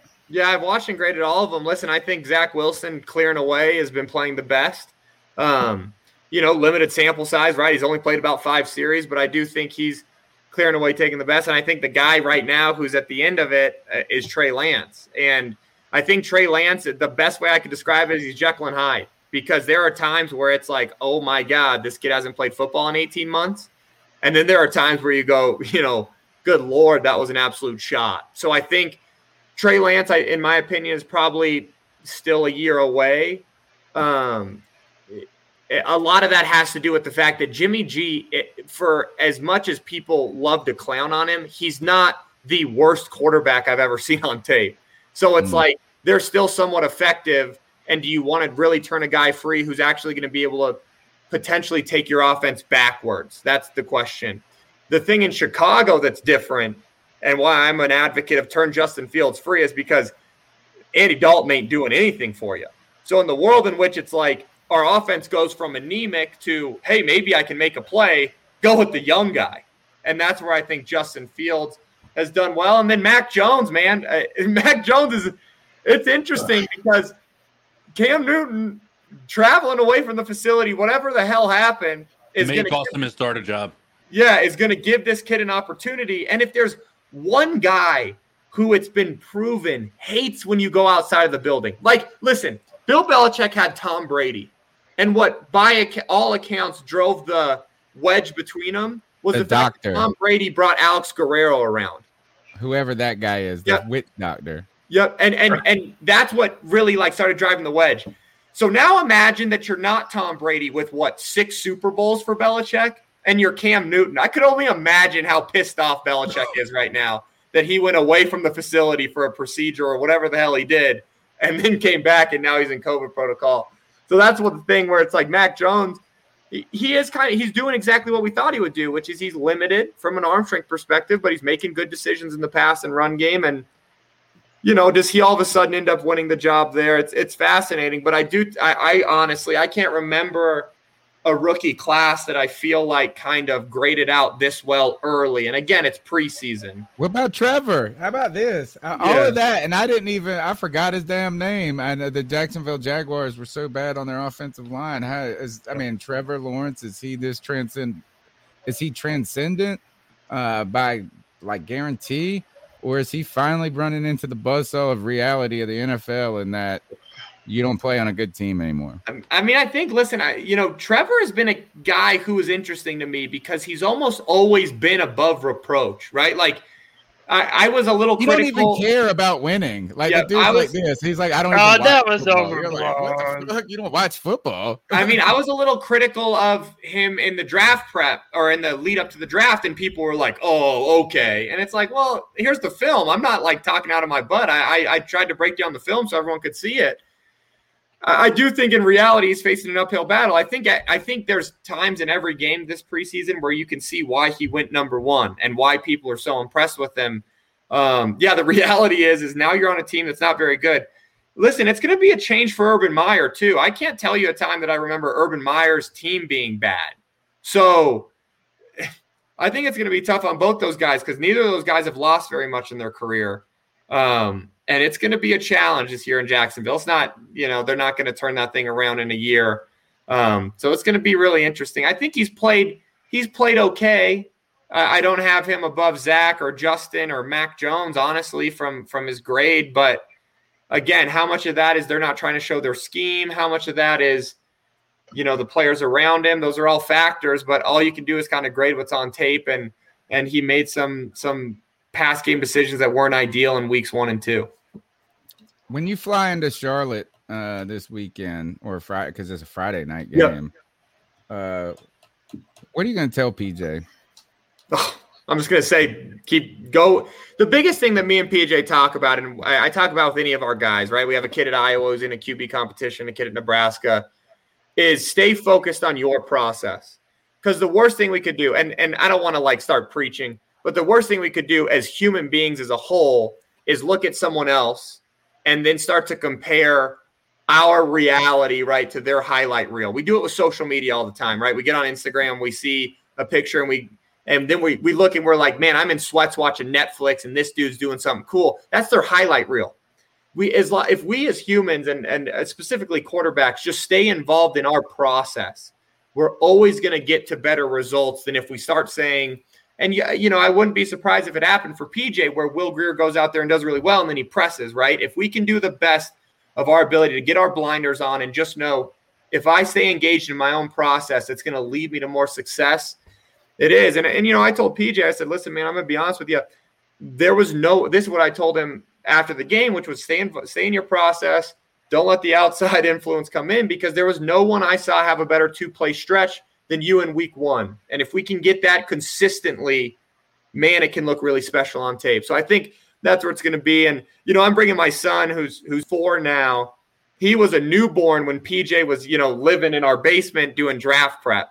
So Mac's super excited to watch Uncle PJ play because he just thinks of him as some dude who comes and stays at our house, right? He doesn't know that it's PJ Walker and how many people think he's cool. Mac thinks it's the guy who plays, Nerf guns with him in the basement. So to me, it's more of, going out there and having a little bit of fun and watching a kid. And the relationship just changes so much as a coach when you really see these guys. And I think Cody mentioned it, how much, fans pull for him. How could you not? When you hear the guy talk, he's a great kid. When you think about his story in Indianapolis, all of us can relate to a time in our life where it was like we just kept getting defeated, right? Cut, resign. We've all been through those kind of seasons.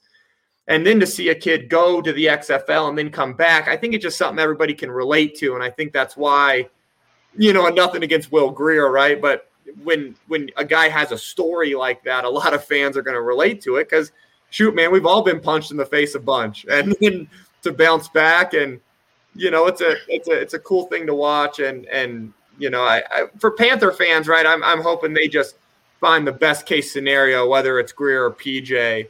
But it's going to be fun to watch. Is it truly possible to just stick to your process at this point? Like, because I cannot imagine how much pressure, because there's such a limited opportunity. Imagine if I went into my job, I'm 12 years being a like I teach history at a community college. If I was evaluated on one class at one moment, I would be working at the grocery store. And so like, fortunately, I think PJ's background and his experience with the XFL with other teams probably have conditioned him to be better suited for this moment. But the pressure's got to be there. Oh, yeah. Right? I mean, he wants this. I mean, he's out there fighting so hard. That you want, like when you go up for a job interview, you want it. Yeah. And you're disappointed when you don't get it. How is it possible when the lights come, when you hit, say, hike or whatever the hell you say, is it possible to mentally block that pressure out a little?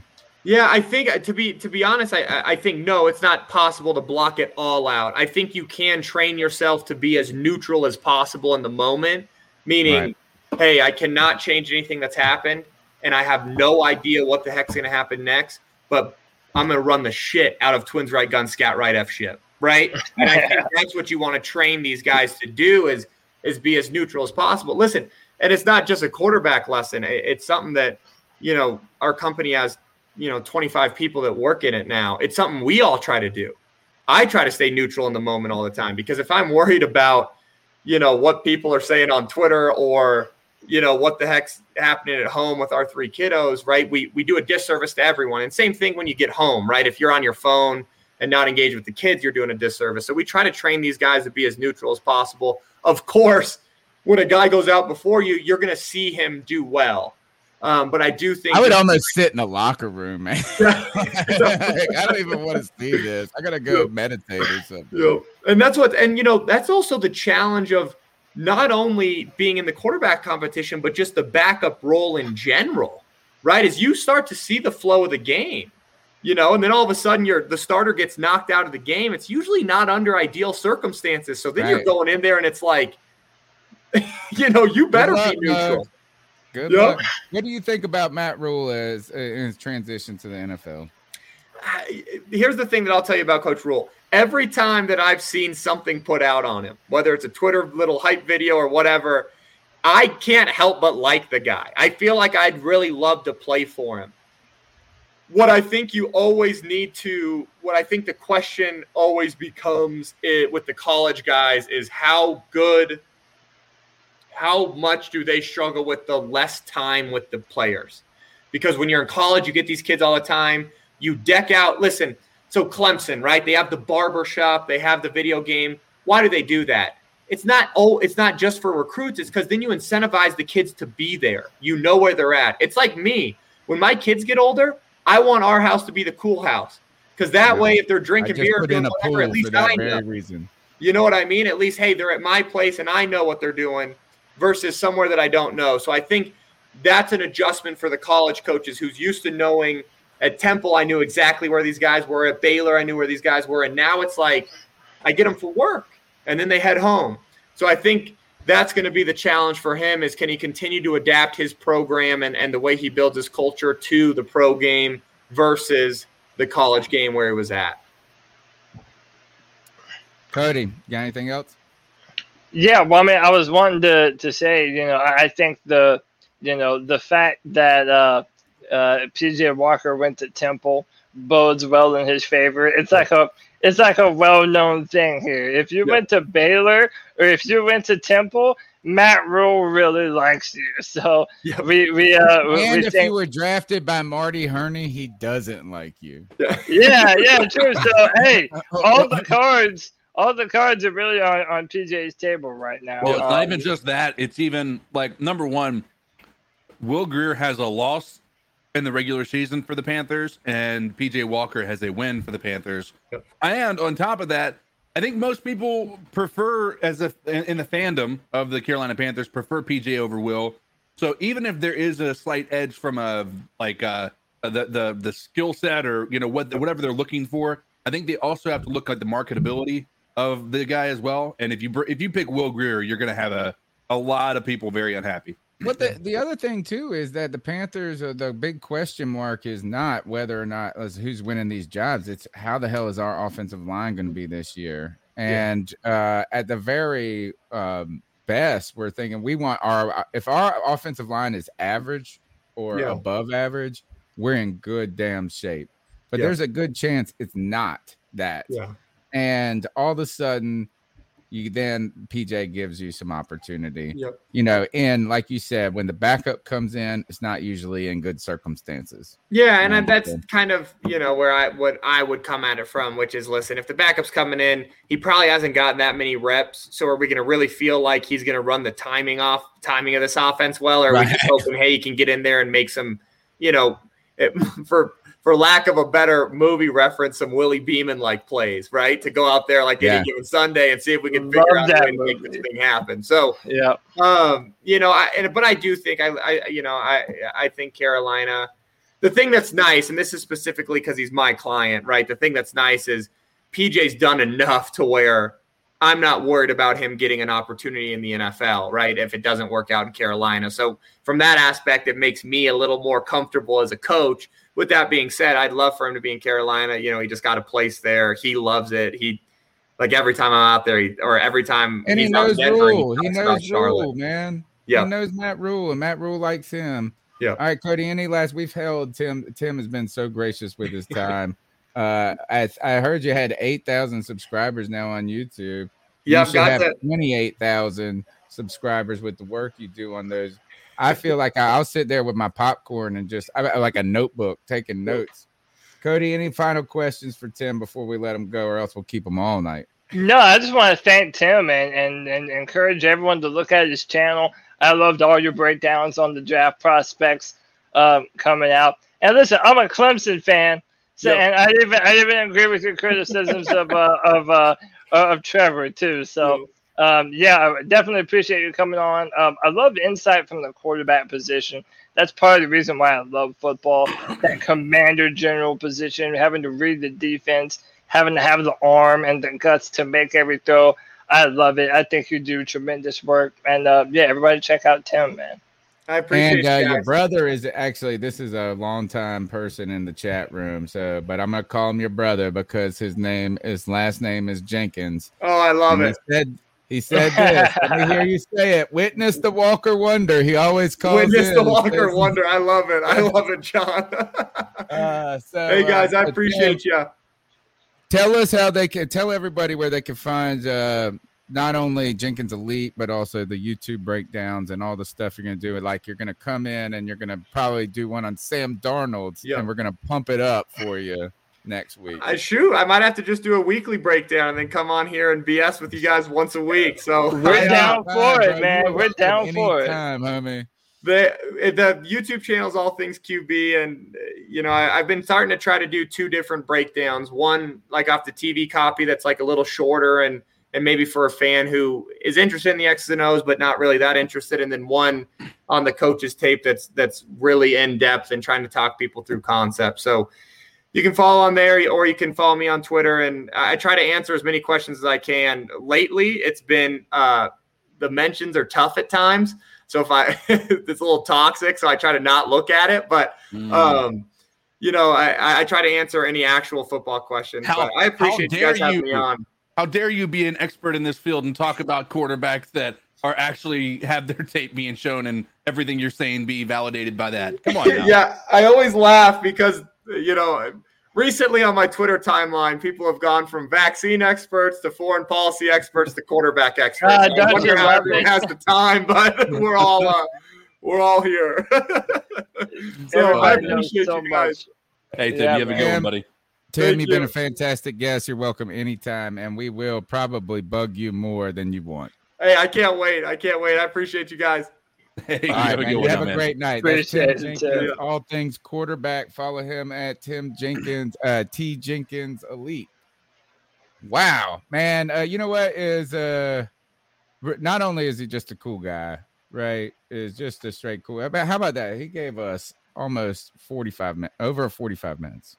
Super cool guest, really nice, but also you love it when the guest is just super knowledgeable and they know what they're talking about and they can provide they say they'll come back. Yeah, and they like us. They don't think that we're a bunch of dickheads. Yeah, he's cool, man. Especially someone like that can give genuine insight to a very important, very talked about player on our football team. So yeah, love Tim Jenkins. We'll definitely be having him on. I'm sure he'll break down some Sam Darnold film on his channel at some point in time, and we'll have him back to talk then, man. Great to hear from Tim. Hold on, I'm pulling it up because I want to make sure I get it perfect. This is I'm dropping this link in the chat right now. This is straight to my man's Twitter page. His handle is T Jenkins Elite on Twitter. I want all of y'all in the chat to go say, I loved Tim Jenkins, All Things Quarterback on the C3 Panthers podcast. Can't wait to hear him again. Go do that. It's free. It's free. And you know what? That'll bring Muggs back. That will bring 100%. That you like him. Because we like everybody. The chat needs to do that. Go follow Tim Jenkins. Say, we loved your talk on the C3 Panthers podcast. Can't wait to hear you again. That'll help us a ton. And real quick, I didn't want to interrupt our guest, but we have to give a big shout out to Grim Reaper for a $10 love bomb that he sent to us and Keep Pounding C3. And then Ken Folk NC sent us $20 and just no message, just showing love. So shout out to the homies for showing love and support to what we're doing here, man. And click the like and subscribe if you like the content that we're putting out, man. Shout out, Isaac. Look at Isaac Irvin, CK. He said, we trust in Rap Mule. right. The number is 252-228-5098. Let's go to the next cat call. You can be a part of the longest running Panthers podcast because every Tuesday night we get up here and we don't shut the F up about the Panthers. Whether we're right, wrong, we always love them and we always hate them at the same time. 252-228-5098. And fuck Tadisha in the This is Jim calling in from San Diego. Calling you guys on my break here. Wanted to touch in with you guys really quick before my next Zoom meeting. But what do you guys think of the Robbie Anderson extension, man? We've seen a lot of mixed reviews on Twitter, and I personally think people are kind of freaking out for no reason. I think Scott Fitterer did a hell of a job with the signing. I think the numbers are fantastic. They're team friendly, and I think it's for the right amount of time. When you think about it, we're going to pay Robbie now, and then by the time his contract expires, we'll have Terrace and Shai Smith ready to go for their contract. So I think this is perfect. Like, we're getting a bargain for what we have, and it also doesn't affect DJ Moore's potential contract coming up. Scott Fitt even mentioned that, so I think we should be pretty excited, man. We have a hell of a chance to have a core base for our offense of some of the best weapons we've seen probably ever in our young history. So we got nothing to look up to, nothing but success to look up to, honestly, man. I think Sam Darnold's probably gonna have a great year. He has no excuses, so it's all on him at this point. But yeah, man, if that defense comes out firing like they have in the preseason, man, I think playoffs is the first step for us. I think we should be in the conversation for playoffs. But I just wanted to see your guys' opinion on that. Looking forward to the show tonight. Also want to give some kudos to Scott Fitterer. I think he's becoming one of my favorite members of the front office. I love Phil Snow. I think he's doing a hell of a job. He's probably our best coach. But other than that, I think Scott Fitterer has probably been the best addition to this team or to this organization in a long time. Anyway, let me know what you guys think, man. Looking forward to watching you guys later tonight. But go Panthers, keep pounding. Peace. Keep pounding, man. And real quick, shout out to our boy, the man that was here with the $20 love bomb. Shout out C3 fam. Keep pounding. And we appreciate you, sir. Much love, man, listen, I feel like every week I get messages from people who are hitting me up and telling me how much they love the show. I know, Chad Morales tagged us on Twitter, talking about how much he loved listening to us. So, listen, we love that you guys love the content. We do it for y'all.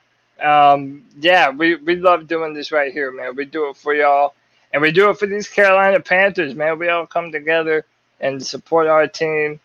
And you gotta love it, do man. that, folks. Do that. If you're listening to the show on a podcast later on, if you check it out on YouTube, that shout out on Twitter makes our day. I'll be retweeting that, you know what I mean? Like, and then that's another way to turn people onto the show. 100%, man. 100%. To answer the caller's question, we talked a little bit about Robbie earlier. Overall, I'm happy with the deal. I'm happy with it because I really think that if we're going to pay a receiver, that receiver needs to be DJ Moore. But I'm not happy with a 2-year deal that's basically $14 million and some change. I think we're going to be able to move on from it fairly well after his time is up. But again, I think he's an important part of the Panthers' offensive identity and what they want to be this year on offense, and just having that aggressive downfield vertical attack. I think Robbie Anderson is pivotal to that. So, also knowing that he was going to be a free agent after this year, if you sign him now, you show him some love and say, hey, look, we're building something, and we think that you're a very important part of it, and we want you to be a leader in this locker room. He also mentioned in his interview today that Sam Darnold being the quarterback was a big reason of him staying here.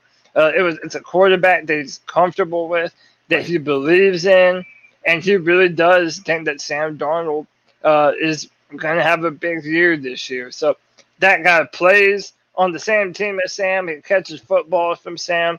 I'm entitled to believe him. And as I mentioned earlier, it doesn't stop us from signing DJ Moore later on down the road. Exactly. I didn't think I would be in favor of re-signing Robbie Anderson, but yeah, I think this is a really good deal.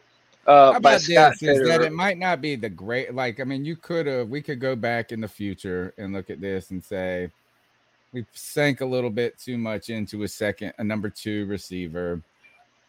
We could have maybe found a Marvin Jones or something on free agency that could do it for 7, but it's also not the worst, right? And what I mean by that is, DJ actually produced, man. Like, give Robbie Anderson some fucking credit for producing last season over 1,000 yards. I know I've said it 10 times on this show already. He produced in an offense that was not suited for him. Right. And that's kind of the ultimate team player there is they asked him to go over the middle and shit because Teddy couldn't throw it deep. So that was about, and he held up, and I understand why he wants to get paid. Not the worst deal, and I love that he wears number 11. I think I'm buying the jersey. All right, let's go to the next call. Yo, guys, it's Nick. How's What's it up, going? Nick? Happy Tuesday. My Friday free-for-all co-host. Too bad that we aren't having a show on Friday, but figured I'd weigh my thoughts on Week 2 preseason game and the Robbie Anderson signing. Week 2 preseason game was abysmal. The fact that we didn't get a single touchdown, it's pretty terrible. Now, I didn't watch the second half, and after seeing the score, I'm happy that I didn't. But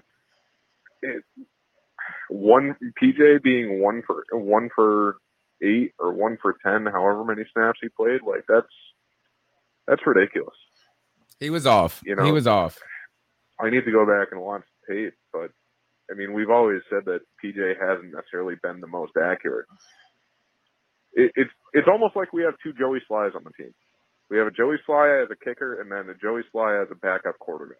Oh, and that's just not going to work. That's a dagger right there. I've been the biggest PJ supporter out there, but if he has a showing like that in the third preseason game, the dude's as good as gone. Yeah, he can't afford that. I guess I have been wrong. I guess this might be Will Greer's last year. I mean, Cody would have to double check, but I thought Will Greer might have had one more year after this. But if this is his last year, I wouldn't expect him to stay on the roster after this year either. At least I don't think he deserves it. But last thing is the Robbie Anderson signing. I'm honestly not a fan of it. I feel like DJ should have been signed first. DJ deserved it. And I mean, I get the connection between Matt Rule and Robbie, but I'm not a fan of the signing, especially not for the amount of money. I feel like that was a lot of money, and now it's going to hurt us in the long run as far as who we can sign.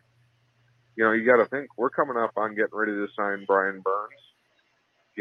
I know it's another year or 2 out, but I mean, we got some key players that we're going to have to sign. And on top of that, a lot of the signings that we did this offseason, we pushed all the money into next year. We got time with DJ. I know we don't have too many multi-year players that we signed, but we pushed a lot of the money between restructuring and the new signs into next year, and that's going to hurt us in the long run. So I'm not really a huge fan. I mean, I like Robbie, but I hope he comes to like the grass that we play on, because I know you wasn't a big fan of us swapping up the turf. But which he should, because he's track star. Great. Nick, you know what is that? I've been kind of rooting for the Robbie. I've liked Robbie Anderson a lot since he got here. But I think he brings some valid points up. Right. I mean, and it's fair. They're fair points. Is we did sink some significant costs into this. I think the good news is the length of the deal, right? Is that you're getting a guy who you're saying you've done a lot for us. We're trying to take care of you too. And he is not going to, as long as his fear is probably getting hurt this year and going and laying it out all on the line and then being tossed to the wayside now he can kind of go lay it out on the line and feel comfortable about Eaton next year. So, but I do think he brings up a lot of good points. But DJ Moore, we got some time with him. We have the luxury of time. One of the things I did want to bring up before we go to the next call, Cody, did your side of your lips touch your ears when Tim Jenkins said this is feast or famine for Sam Darnold? Oh yeah, dude. Because I've been saying this for how long now, that there is no mediocrity to this Panther football team this year. It's either gonna boom or it's gonna bust, and I think he shares that same sentiment. I think it's either gonna go really well or it's gonna go really bad. Hey, once again, shout out to the man that was here for another $5. Thank you, man. He says we draft all D, might be an old convo, while O-line especially needed work. Thoughts on that? Well, I kind of, when talking about this, I go back to something that Dave Gettleman once said, and all of his Gettleman-isms, is that you're just not ever going to have a bunch of depth at every position on your football team. The 53-man roster basically prohibits it. So as a coaching staff, while you're drafting and while you're going through free agency, inevitably you're going to come out in the other end with a position group or two that just aren't going to have a lot of good depth at those positions. Right now, those positions for us are left tackle and, frankly, a few positions on our linebacking core. So, I really do think that our offensive line, the formation that we march out week 1 is not going to be what we finish the season with. And I don't think the one that we start with is going to be the best iteration of our offensive line, meaning we're probably going to have to go through some bumps and bruises before we realize truly what player goes where. That goes back to Matt Rule and his I-85 comparison. But I really like how we've drafted. That's been my favorite part of Scott Fitterer and what he's done for us is the players that he has brought in. The all-defense draft was under Marty Herney. And to be honest, is that it was kind of bizarre in one way, but in another way, it was a massive reform of the defense in a quick moment, right? Is that we got old and slow on defense real fast. And this is where, and this can happen overnight to teams, and it happened to us from like 2017 to 2018, 2018 to 2019. All of a sudden, they're handing out walkers, it felt like, and you just look slow. So that was like a radical surgery we did last year by doing all defense. But I don't believe that if Fitterer is here, we probably would do all. No, it was a radical surgery. It was an experimental surgery. And I hope his drafting turns out to be fantastic, because right now everybody's super excited about these draft picks, right? And I do think that there's not a large potential for bust on JC. Like JC Horn is probably not going to bust unless he just gets injured, right? And that would be the only way. It seems like he's got all the tools to be just a beast. And Terrace, walk out on the Terrace Marshall Jr. So right now, those two players give you such a luxury to make this draft great no matter what. Yeah. By the way, Albert Breer put out some tweets today pertaining to the Panthers, and he actually mentioned 5 things, and a lot of what you just said was on there. He said, number 1, Christian McCaffrey looks like he's 100% back, which is huge for Sam Darnold, who made progress, seeing to feel better, faster, with coaches tailoring the O to him. Number 2 was rookie Terrace Marshall. His ceiling is tremendously high. He's big, and he's excelled on contested catches. His number 3 point was the guy that you just mentioned.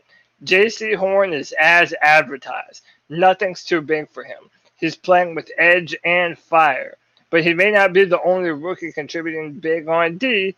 Keep an eye out for defensive tackle Davion Nixon, who we have all been saying is a guy that could surprise a lot for us this year. Then a surprise mentioned by him is he says, Yetur Gross-Matos looks like he's grown up. Should help take pressure off of Burns and Reddick. And this is a guy I've been hopeful for a long time, that he could start up and, be that defensive end opposite of Brian Burns, and he could really hold it down on that side. His final take was Jets cast off Frankie Louvu emerged as a camp dark horse, and the Panthers could use his help at linebacker. That spot and left tackle are probably the two biggest question marks on what's a much deeper, more talented roster than the team had last year.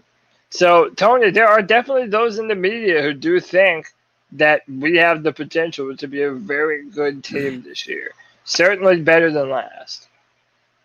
It's all going to be about, the NFL is all about injuries and depth, right? Is that if you could trot out your players and they did what you thought on paper all year, then everybody would be great. The problem is people get hurt, things don't go your way, and you need other guys to step in and excel when their number is called. So 252-228-5098, that's our number. My podcast brothers, how y'all doing? G. What up, G? What up, G? I haven't called in a while, but hey, I've been busy, Hey, man, I watched. It's all love, bro. So, man, when we faced the Ravens, man, and to me, we look decent and everything, and I'm not getting all bent out of shape for a preseason game or that Colts game. 2 preseason games. It's just preseason. So Panther fans, calm the hell down.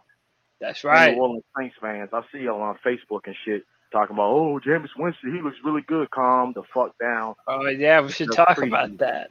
Hey, I got a question for you guys. I'm really excited about the Perryman signing, that dude that came from the Chargers, Perryman, but this dude cannot stay healthy. Jermaine Carter has stepped up. We still got Shaq Thompson back there, and that one dude that we got from the Jets, Luvu, whatever his damn name is. Hey, man, my question to you guys is, if Perryman cannot go, who do you see playing the middle linebacker? You think it'll be Carter? You think it'll be Luvu? I seriously doubt they'll put Shaq in the middle. I don't know. Give me a take on that, fellas. Keep pounding. Keep pounding. I mean, Luvu's the name, bro. Luvu's like all of a sudden an exciting name, and I think it's Jermaine Carter Jr.'s time to do what Mike Davis did last year.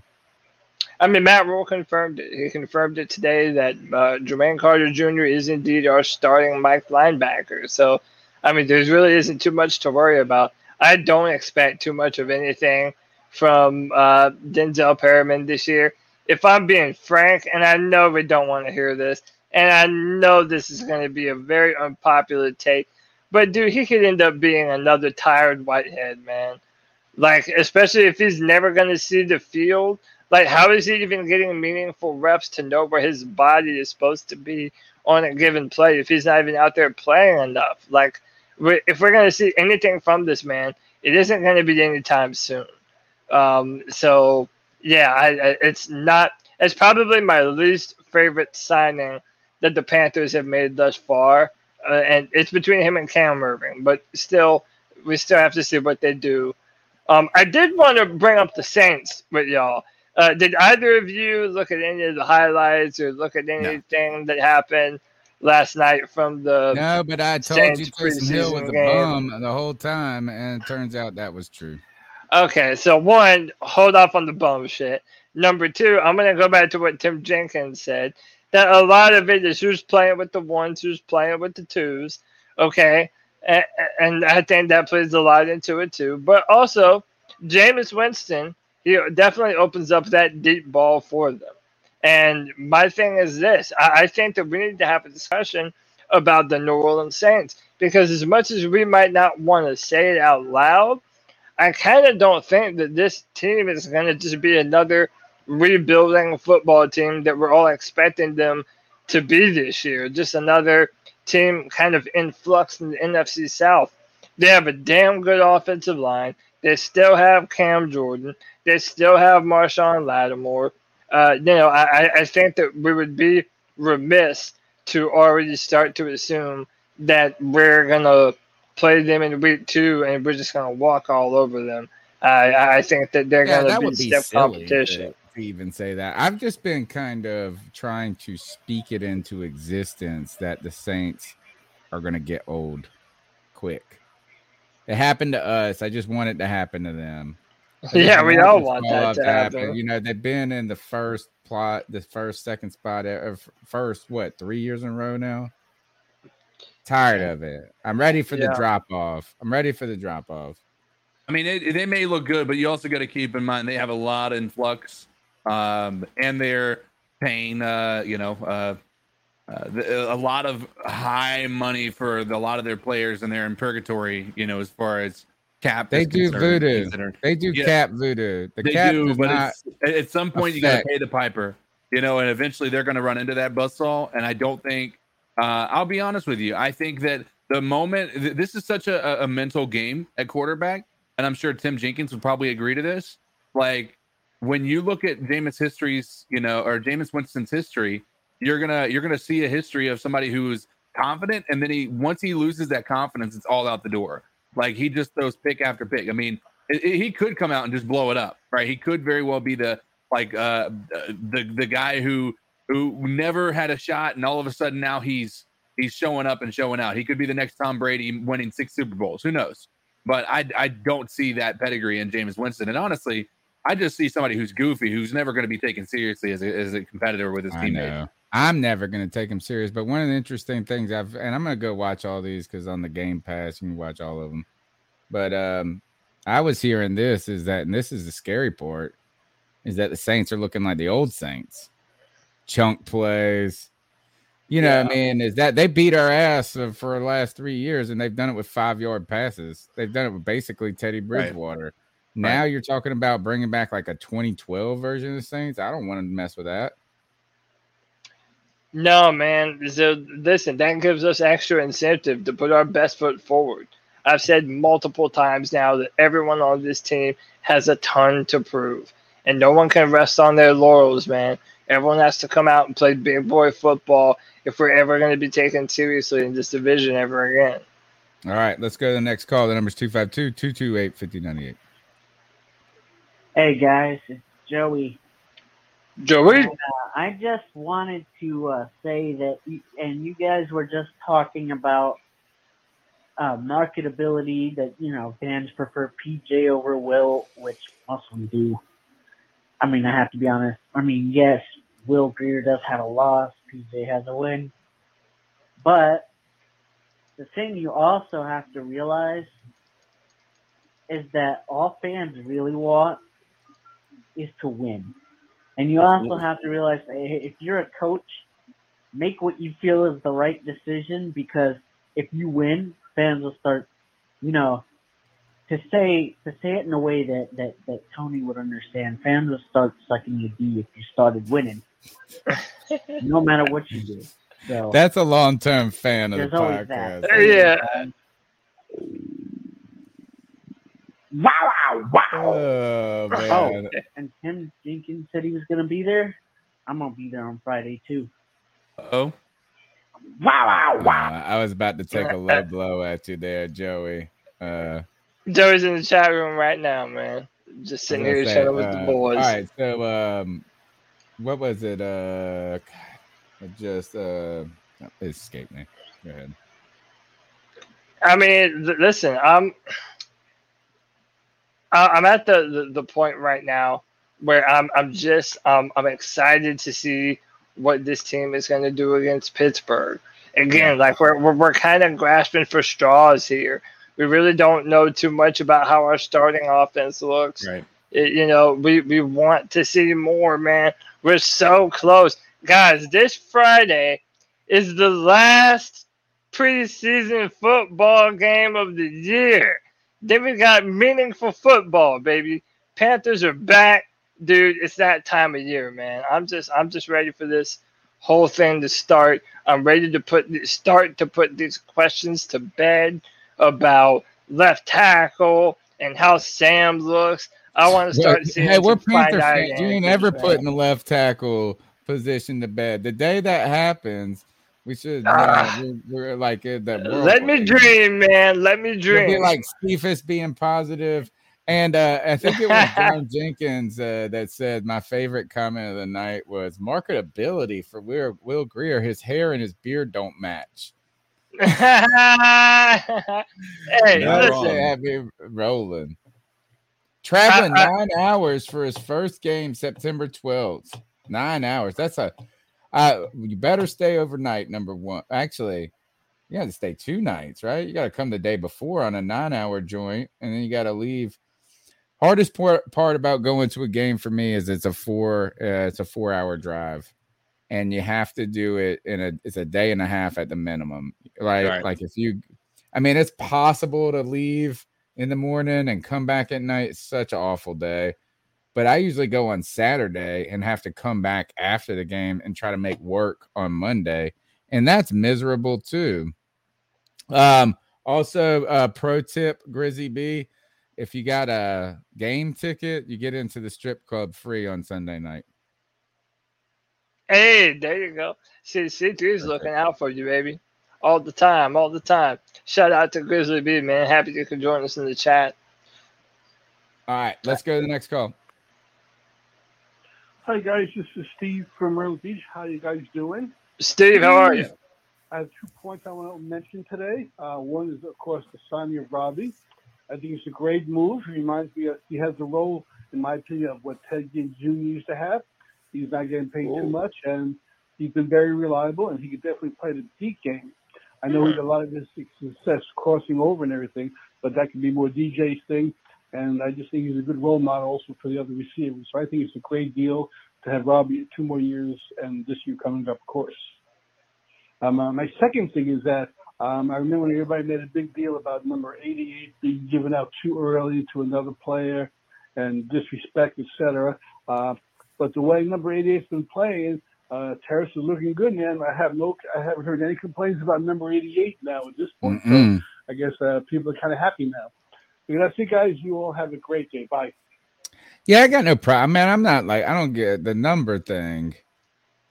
Unless that, you know what, I'm gonna say this is I ain't even ready to retire a number in Carolina until we got a Super Bowl.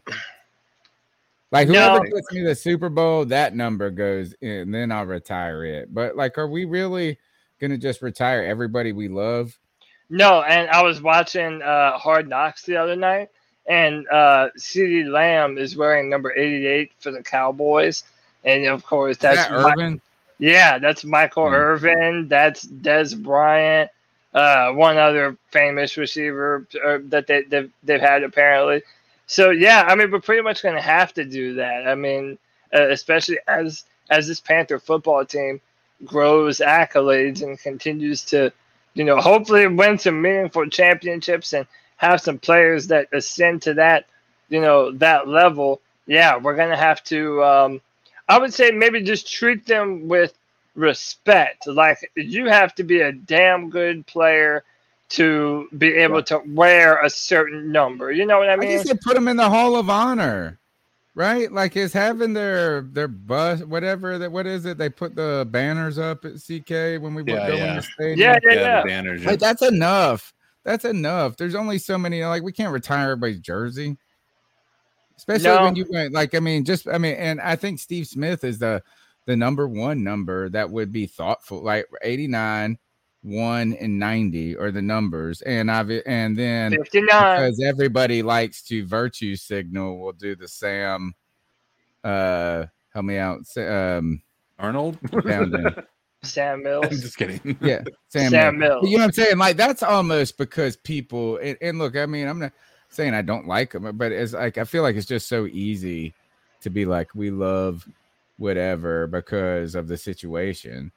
What I'm saying is this is like I'm not retired. I want to retire whoever the MVP of the Super Bowl winning game is. I'll retire that motherfucker's number. Yeah, I mean, everybody says 89. That's the number. But like you mentioned, we haven't had a player win the Super Bowl yet.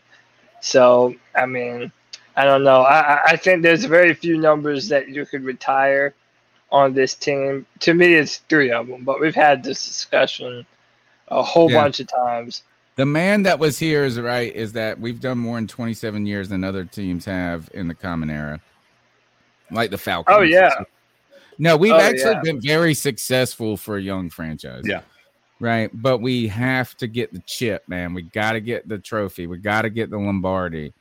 Right. Or else we're just going to be, we don't want to be the Jag. I mean, the Jags had some early success too, but not to the R level, though. Not Super Bowl stuff. Look at that. Retire 3 for the C3 pie. I love this. I love y'all. Man, way to make me feel good. Way to make me feel good while my wife's mad at me. 252-238. Hey guys, Chuck from Louisville City. Chuck, my man. A few quick thoughts here. Robbie Anderson getting the extension today. I kind of feel this is, you take this year, he was going to be done. Give him 2 more years, a little bit more money than I liked. But they kind of front loaded. They had money to do it for this year, so it kind of takes some of the funding off for next year and the year after. Now, the thing is, I think DJ Moore is more important. And we could actually, if we don't get a contract agreement with him, we could put a franchise tag on him next year. And if we do that and try to work out a deal, maybe we can let Robbie go the year after next. Maybe we can have an out there. But this kind of does leave us, at least if DJ outplays himself and hits the market, we do still have depth at receiver. Now, I hope and pray we do find a kicker to replace Fly because he sucks.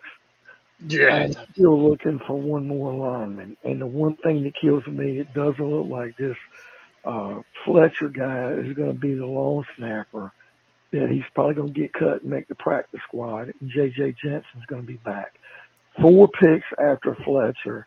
Trey Smith, the offensive guard from Tennessee, was taken by the Chiefs. Right now they're saying he's the best offensive lineman they got.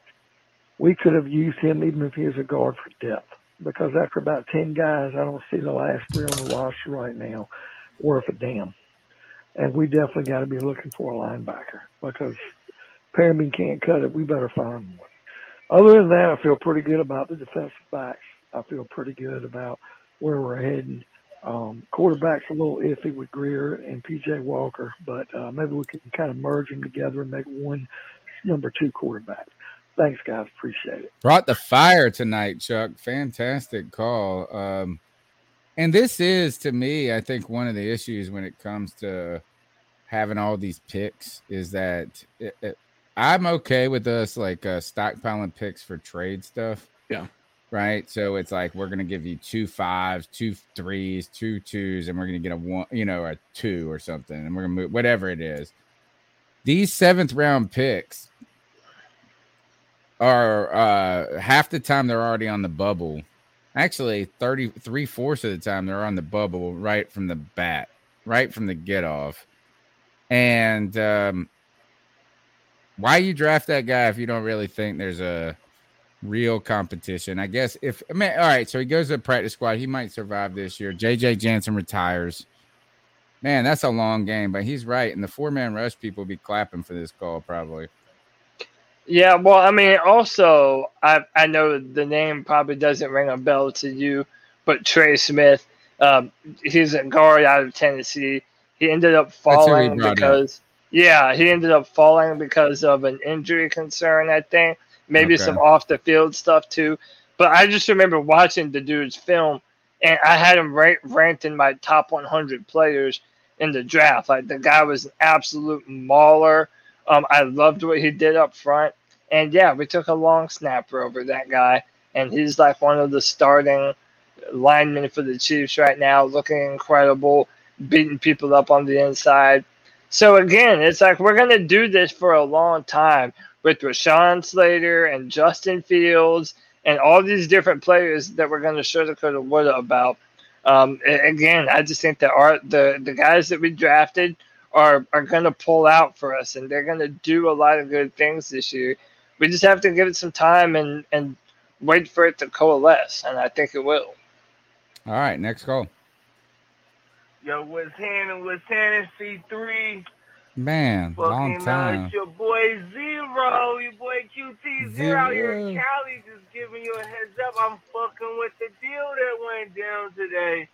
We pretty much re-signed the homie for the exact same shit that we didn't gave him in the first place, which was supposed to be a fucking prove-it deal. which is still just a continuing prove-it deal for another couple years, just to let this motherfucker sit in stone in case if we even feel like trading him still to get a first and possibly a second-round pick if he is to blow up. You know what I'm saying? Bro, it's just an amazing deal that got right. The Trade Daddy's the GOAT, man. I'm just going to say it right here, right then. That guy knows what the fuck he is doing. Trade Daddy. Find our fucking skill positions, man. Like, man, I fuck with this dude so tough. Like, man, it just does not cease to fucking to impress me. Like, goddamn, there's something else I had to holler about him. I'm high, goddamn. Don't worry, he's coming back for more. Here, we'll go to the next call. It's him again. Oh yeah. All right, so that's what it was, bro. So, we all know this motherfucking this cap space is just getting up, and all that's gonna mean is motherfuckers gonna get paid more and more.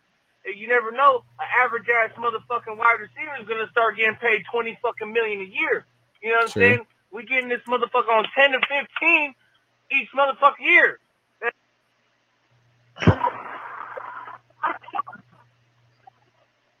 Call breaking up, and there's a third one in the hole, but that kind of goes back to if you like a player, why wait?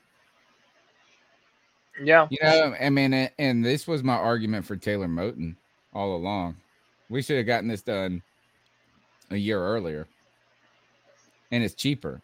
You know what I'm saying? It's like it's cheaper because you beat the inflation.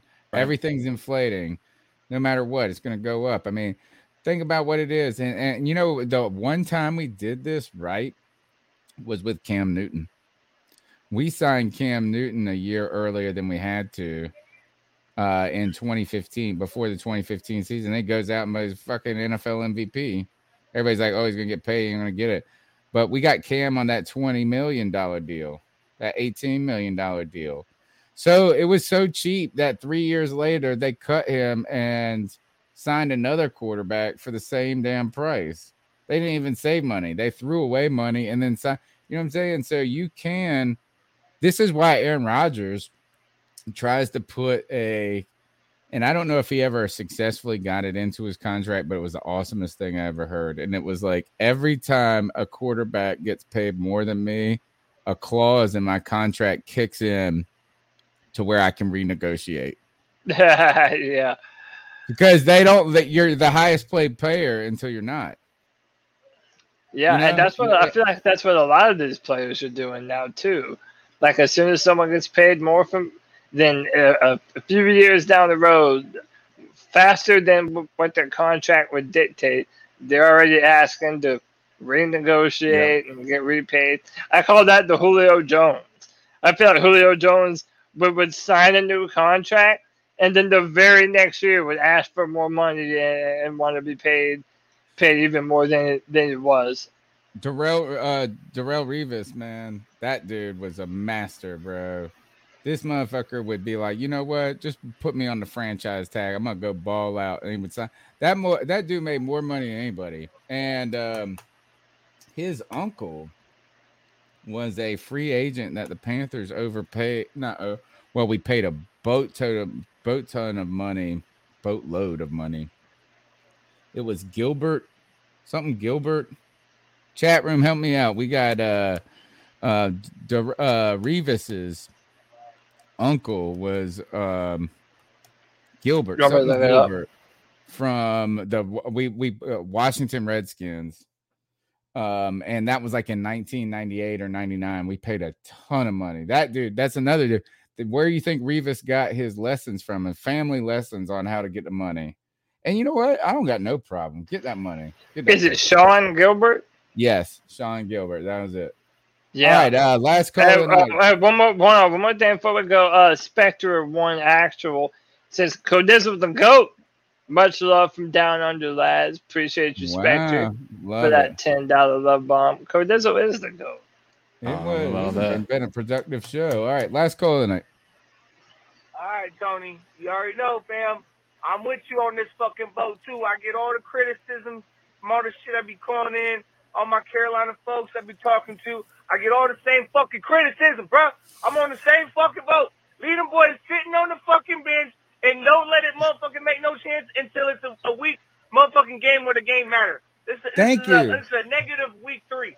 You know what I'm saying? Or negative week 1. You know, it's not week 1 yet.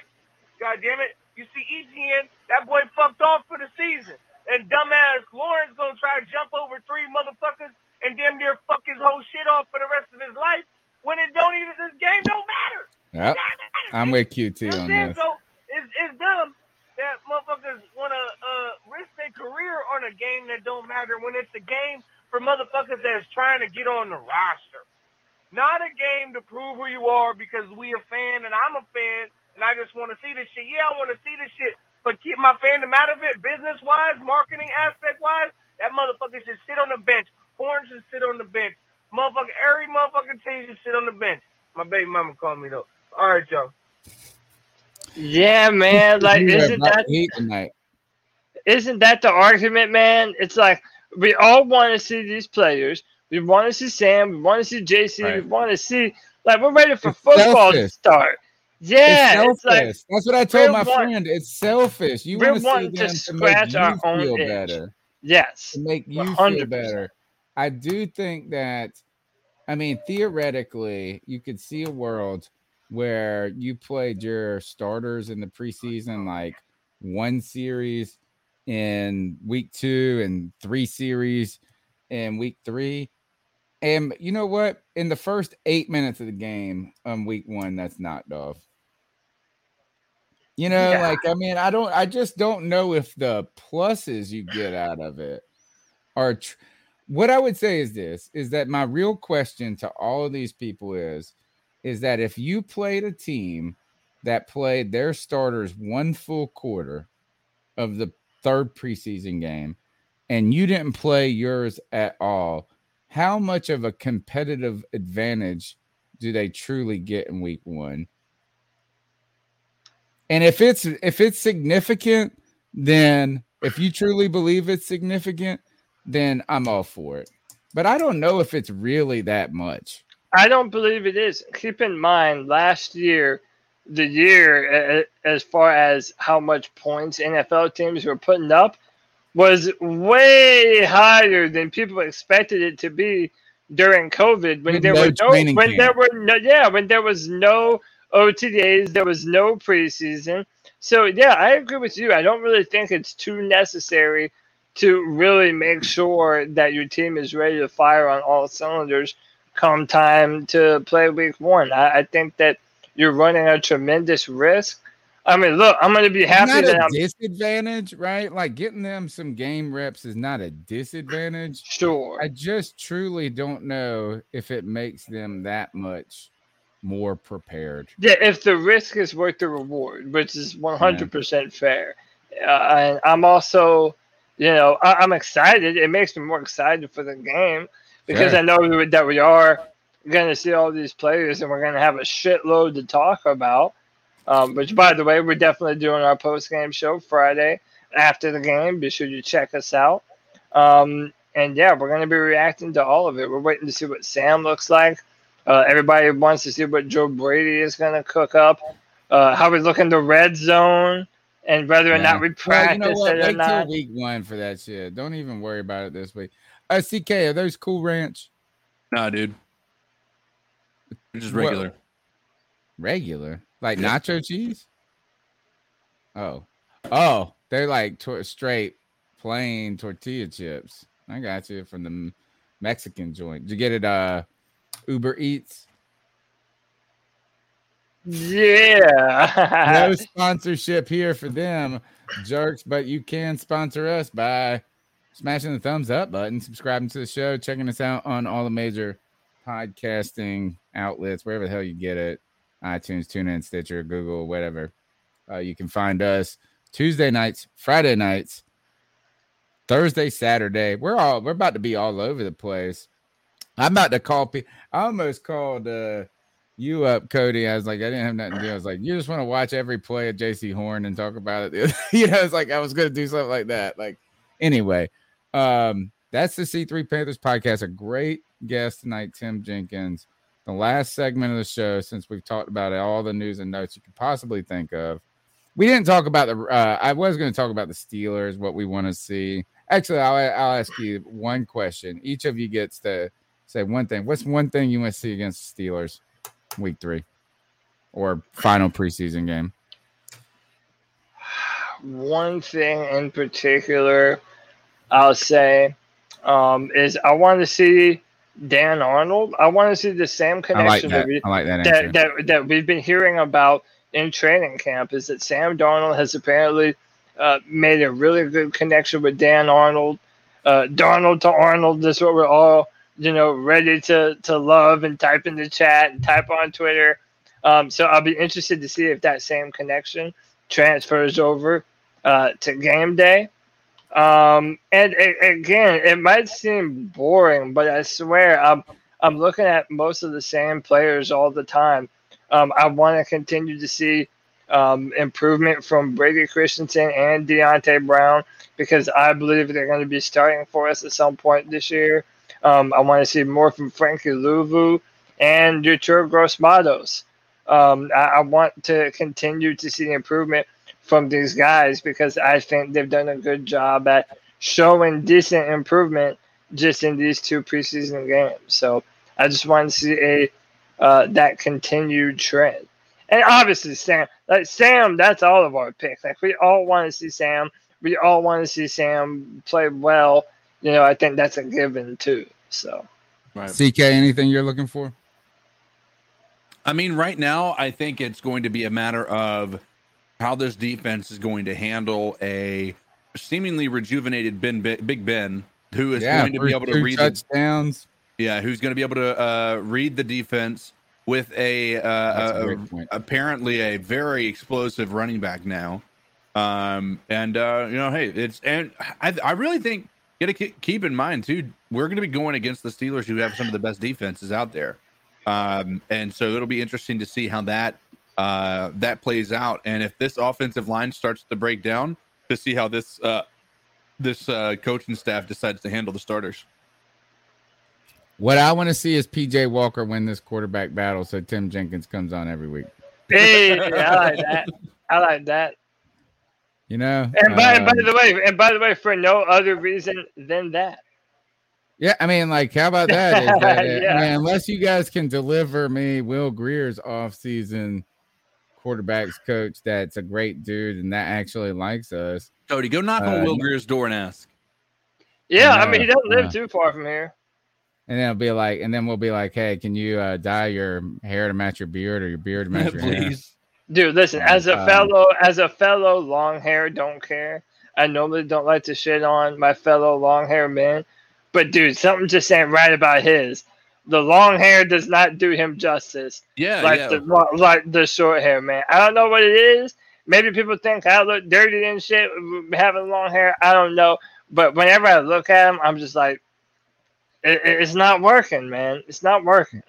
Witness the Walker wonder. So Tim Jenkins, is actually, I am pulling. I thought PJ was ahead significantly, but I'm giving kudos to Will Greer for responding in a moment. You got a little moment. The coaching staff, they gave it to be fair. I mean, they came out and said this is that we didn't give him a good opportunity in week 1, and then they came out and started him in week 2. Basically, he's basically a starter. They did that for not. I mean, I don't know if it's optics. It wasn't optics, but also, I mean, it does show that they were trying to be fair to the dude a little bit. And he made the most of the opportunity. I'll say that. So I'm pulling for PJ. One, because I like that bazooka he's got. I like the. You like that one? Bazooka. Yeah. Oh, dude, when you said that, I was like, yes, that's the best way of saying it. And I like his mobility. Yep. I like how he's gutsy, and I like having Tim Jenkins come on the show. All right, let's go to the final segment of the show, and that is the Ice Up Picks, where we tell someone to ice up, toughen up to get it together. Everyone is fair game. It's our homage to Steve Smith, where we've iced up 12. I've iced up a 12-year-old kid in Oklahoma I never even met once on this podcast, right? Everything is fair game. who's got something good to go? Because mine is like super lame. Cody, he has a plethora of them. It sounds Yeah, like. So. I know. Just roll them out for us. Yeah, like I could really, I could do a whole do ton that of them. story you get me. You sent a story about the people that were upset about their dad dying. Is that one of them? Oh no! That shit, Joe. That was crazy, man. That could have. That could have been it. Yeah. Cody sends me this. He just actually didn't send it to me. He just put it up on Twitter. And the headline was "Family Upset When Dad Dies of COVID" or something like that. Right. I'm sure I got it. So I clicked the link, and the first thing in the story, I mean, it wasn't even a part of the story yet. It was just a quote from a family member. It said, "My vaccinated dad caught COVID from an unvaccinated person." And died. And I was like, I don't even, you know what I did? I just hit the X button and I did not read another word. I was like, I'm sorry. I was it's what? You're mad at the unvaccinated people, and your dad was double vaccinated. And he caught it. Like I don't even know. Like, I don't even know what that means. Hey, listen, I know people don't like to talk about this shit. Go look at what's happening in Australia and Ireland. Dude, they're protesting in the streets, and their government is like forcing them to fucking go back inside, dude. I'll leave it at that. Whenever you get some time, look at what's going on in Australia, and you might be like, whoa, that's some crazy shit. But my ice up pick tonight is Pittsburgh Steelers related. I felt that apt because that's who we're playing. The receiver drafted last year for the Pittsburgh Steelers is a guy from Notre Dame by the name of Chase Claypool. I liked him a lot, had a really good year last year, but he posted this video on TikTok, and people were just like going off on him for this, and I'll just let it speak for itself and just play it. Oh, I didn't play the sound. Hold on, my bad. I fucked it all up. I gotta play the sound because it makes it. I know, but I didn't. I gotta share the sound, or it won't. It won't do it. But it's. I promise you, it's worth it. Oh, I can't wait. So Chase Claypool posted this on TikTok. I know I said you just grab it from the front, sit down, and get on it like a saddle.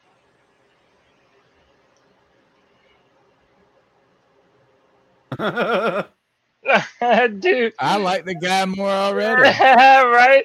Dude, people were going off at him, and I'm like, dude, I'm icing up all the people that were getting mad at this. Like, dude, this guy is clearly making a joke. Like, is that not allowed anymore? Is that the world that we live in? That's exactly what TikTok was made for. I know, dude. I saw that, and there was like a bunch of people that were like, one more time. I want to see it one more time, just because I want to see this girl. I know I said you just grab it from the front, sit down, and get on it like a saddle. Hey, it's funny. I think it's great. How did he take any flack? I know I.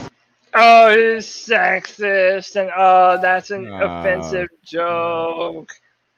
All this stuff, man.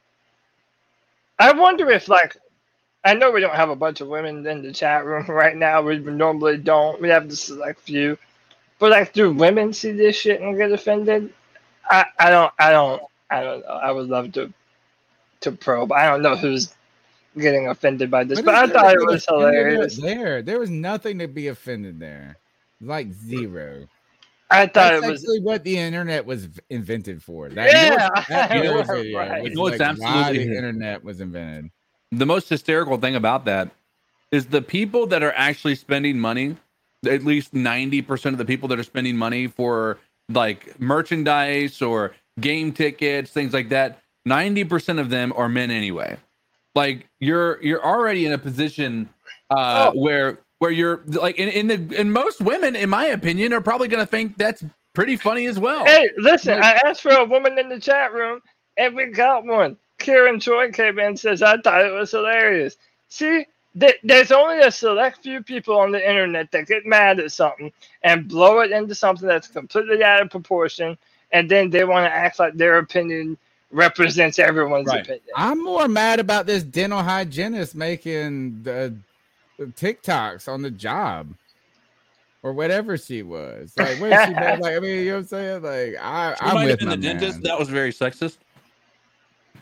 She might have been a surgical tech. She might have been a surgeon. I don't know. You're right. I don't care. But all right, hit us with another one, Cody. You said you had a litany of them. All right, you want another one? I can do that. So, you know who's very easy to ice up?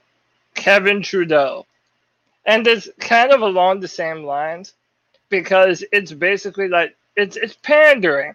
Like what do like when I say that people go online and they virtue signal? Tell me that this is not amongst one of the dumbest fucking things that you've ever heard in your life. And it's just like pandering for the sake of pandering, and it just sounds so stupid.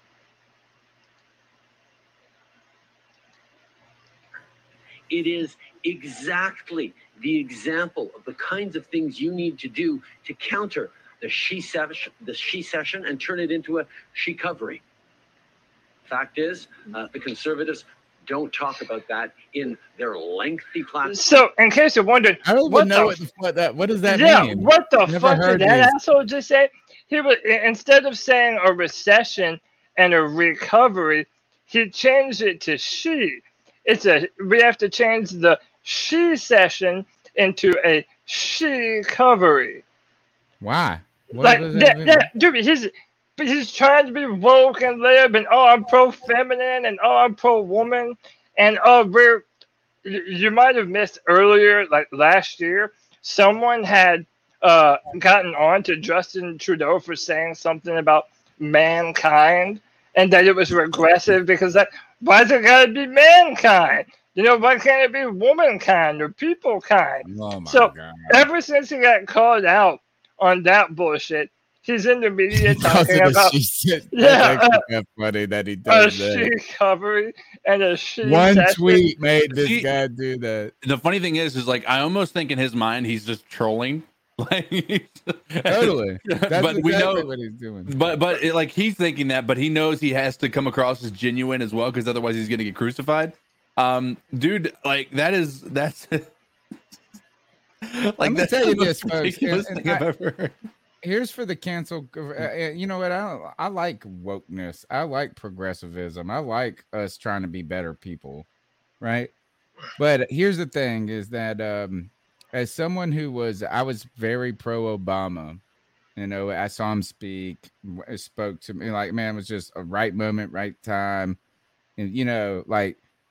What I did is for the next 8 years, I live in an area that was not pro Obama, with a bunch of family members that are not pro. They're anti. And what I said is like, please just criticize the real shit. Let's not get muddled on like, oh, he wore a striped tie with Right. So. This is what, after 8 years of dealing with this on the defense side, like defending against, I guess, it's like, it's kind of like my Twitter, like Cam Newton Twitter sword, like you defend against everything. When Trump was elected, I did warn the anti-Trumpers is like, don't go crazy on the little shit. Like he will give you a bunch of big shit, theoretically, to be pissed about. But don't be like, oh, he misspoke. Like, so one of them was like he like misspoke about World War I and World War II. And they're like, oh my God, this. Yeah, it was just like, hey, hold on, folks. And this is what I think this is like when you say mankind, like yes, gender, kind of that there's linguistic. I don't know what the right term is. I'm trying to get about like kind of that patriarchal mindset.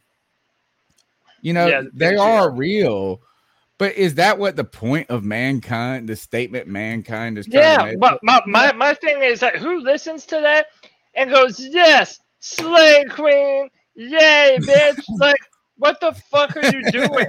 But that doesn't do anything for a woman anywhere. For any problem that a woman goes through, you saying she covery and she session doesn't do a damn thing other than make you look like a fucking moron, dude. Yes. All right. All right.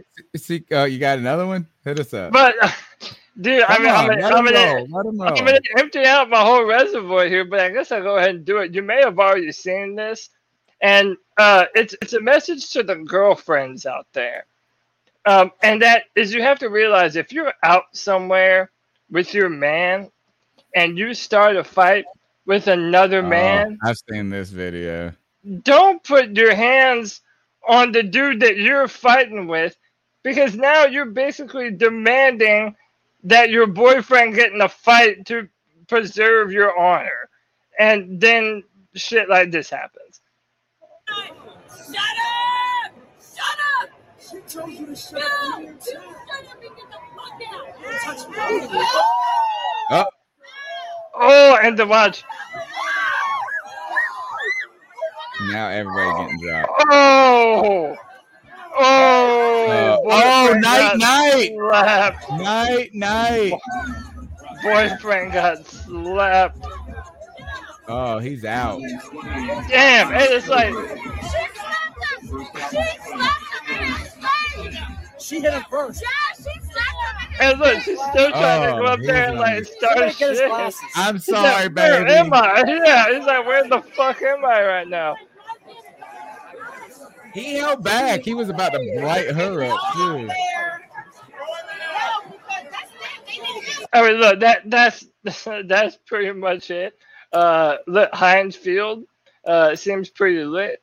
Hey man, listen, don't keep your hands I to didn't your watch damn that self. video closely. I've seen that thing floating around, and I just wasn't trying to get into the arguments everybody were having of it. You know what I'm saying? Because it was just like vitriol surrounding it. I didn't see that mug got put to sleep. And the main point should be, one, keep your fucking hands to yourself. Yeah. Okay. Then shit like this doesn't happen. Yeah. 100%. Like, I don't care if you're male or female. You should never attack another person, regardless of their gender, and expect no repercussions in return. Like, that's just not how the world works. No, not at all.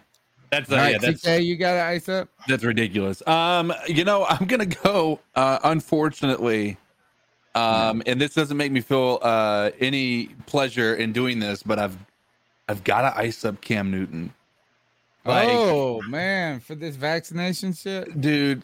Like, regardless of whether he wants to be vaccinated or not, right? I'm icing it up, and whether it's his fault or New England intentionally did it, or the league was just being very, hush hush on the rules, and like it allowed them to not actually follow the things that they were supposed to. Basically, for those that don't know right now, Cam Newton is not a vaccinated player, and he hasn't spoken out against it or anything like that. Not like Cole Beasley has, but it sounds like there is probably like a decision he is making to not be vaccinated. Okay. And there are rules within the NFL that say unvaccinated players have to be tested there and not anywhere else.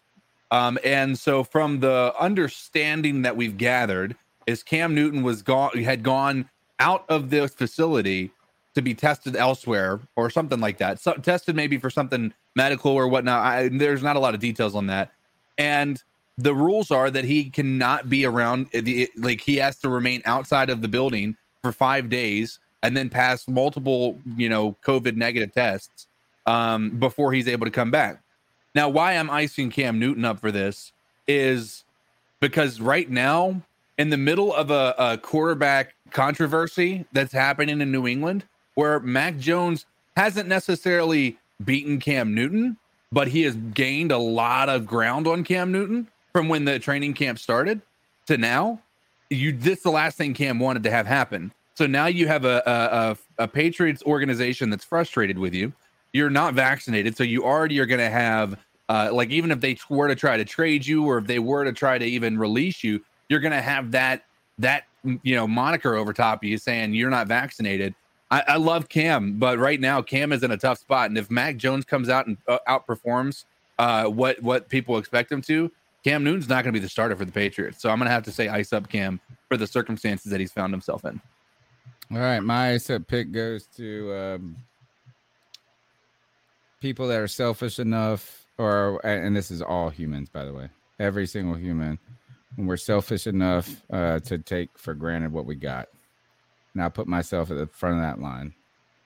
The front of that line, homie. So, it's easy to, it's kind of like your health.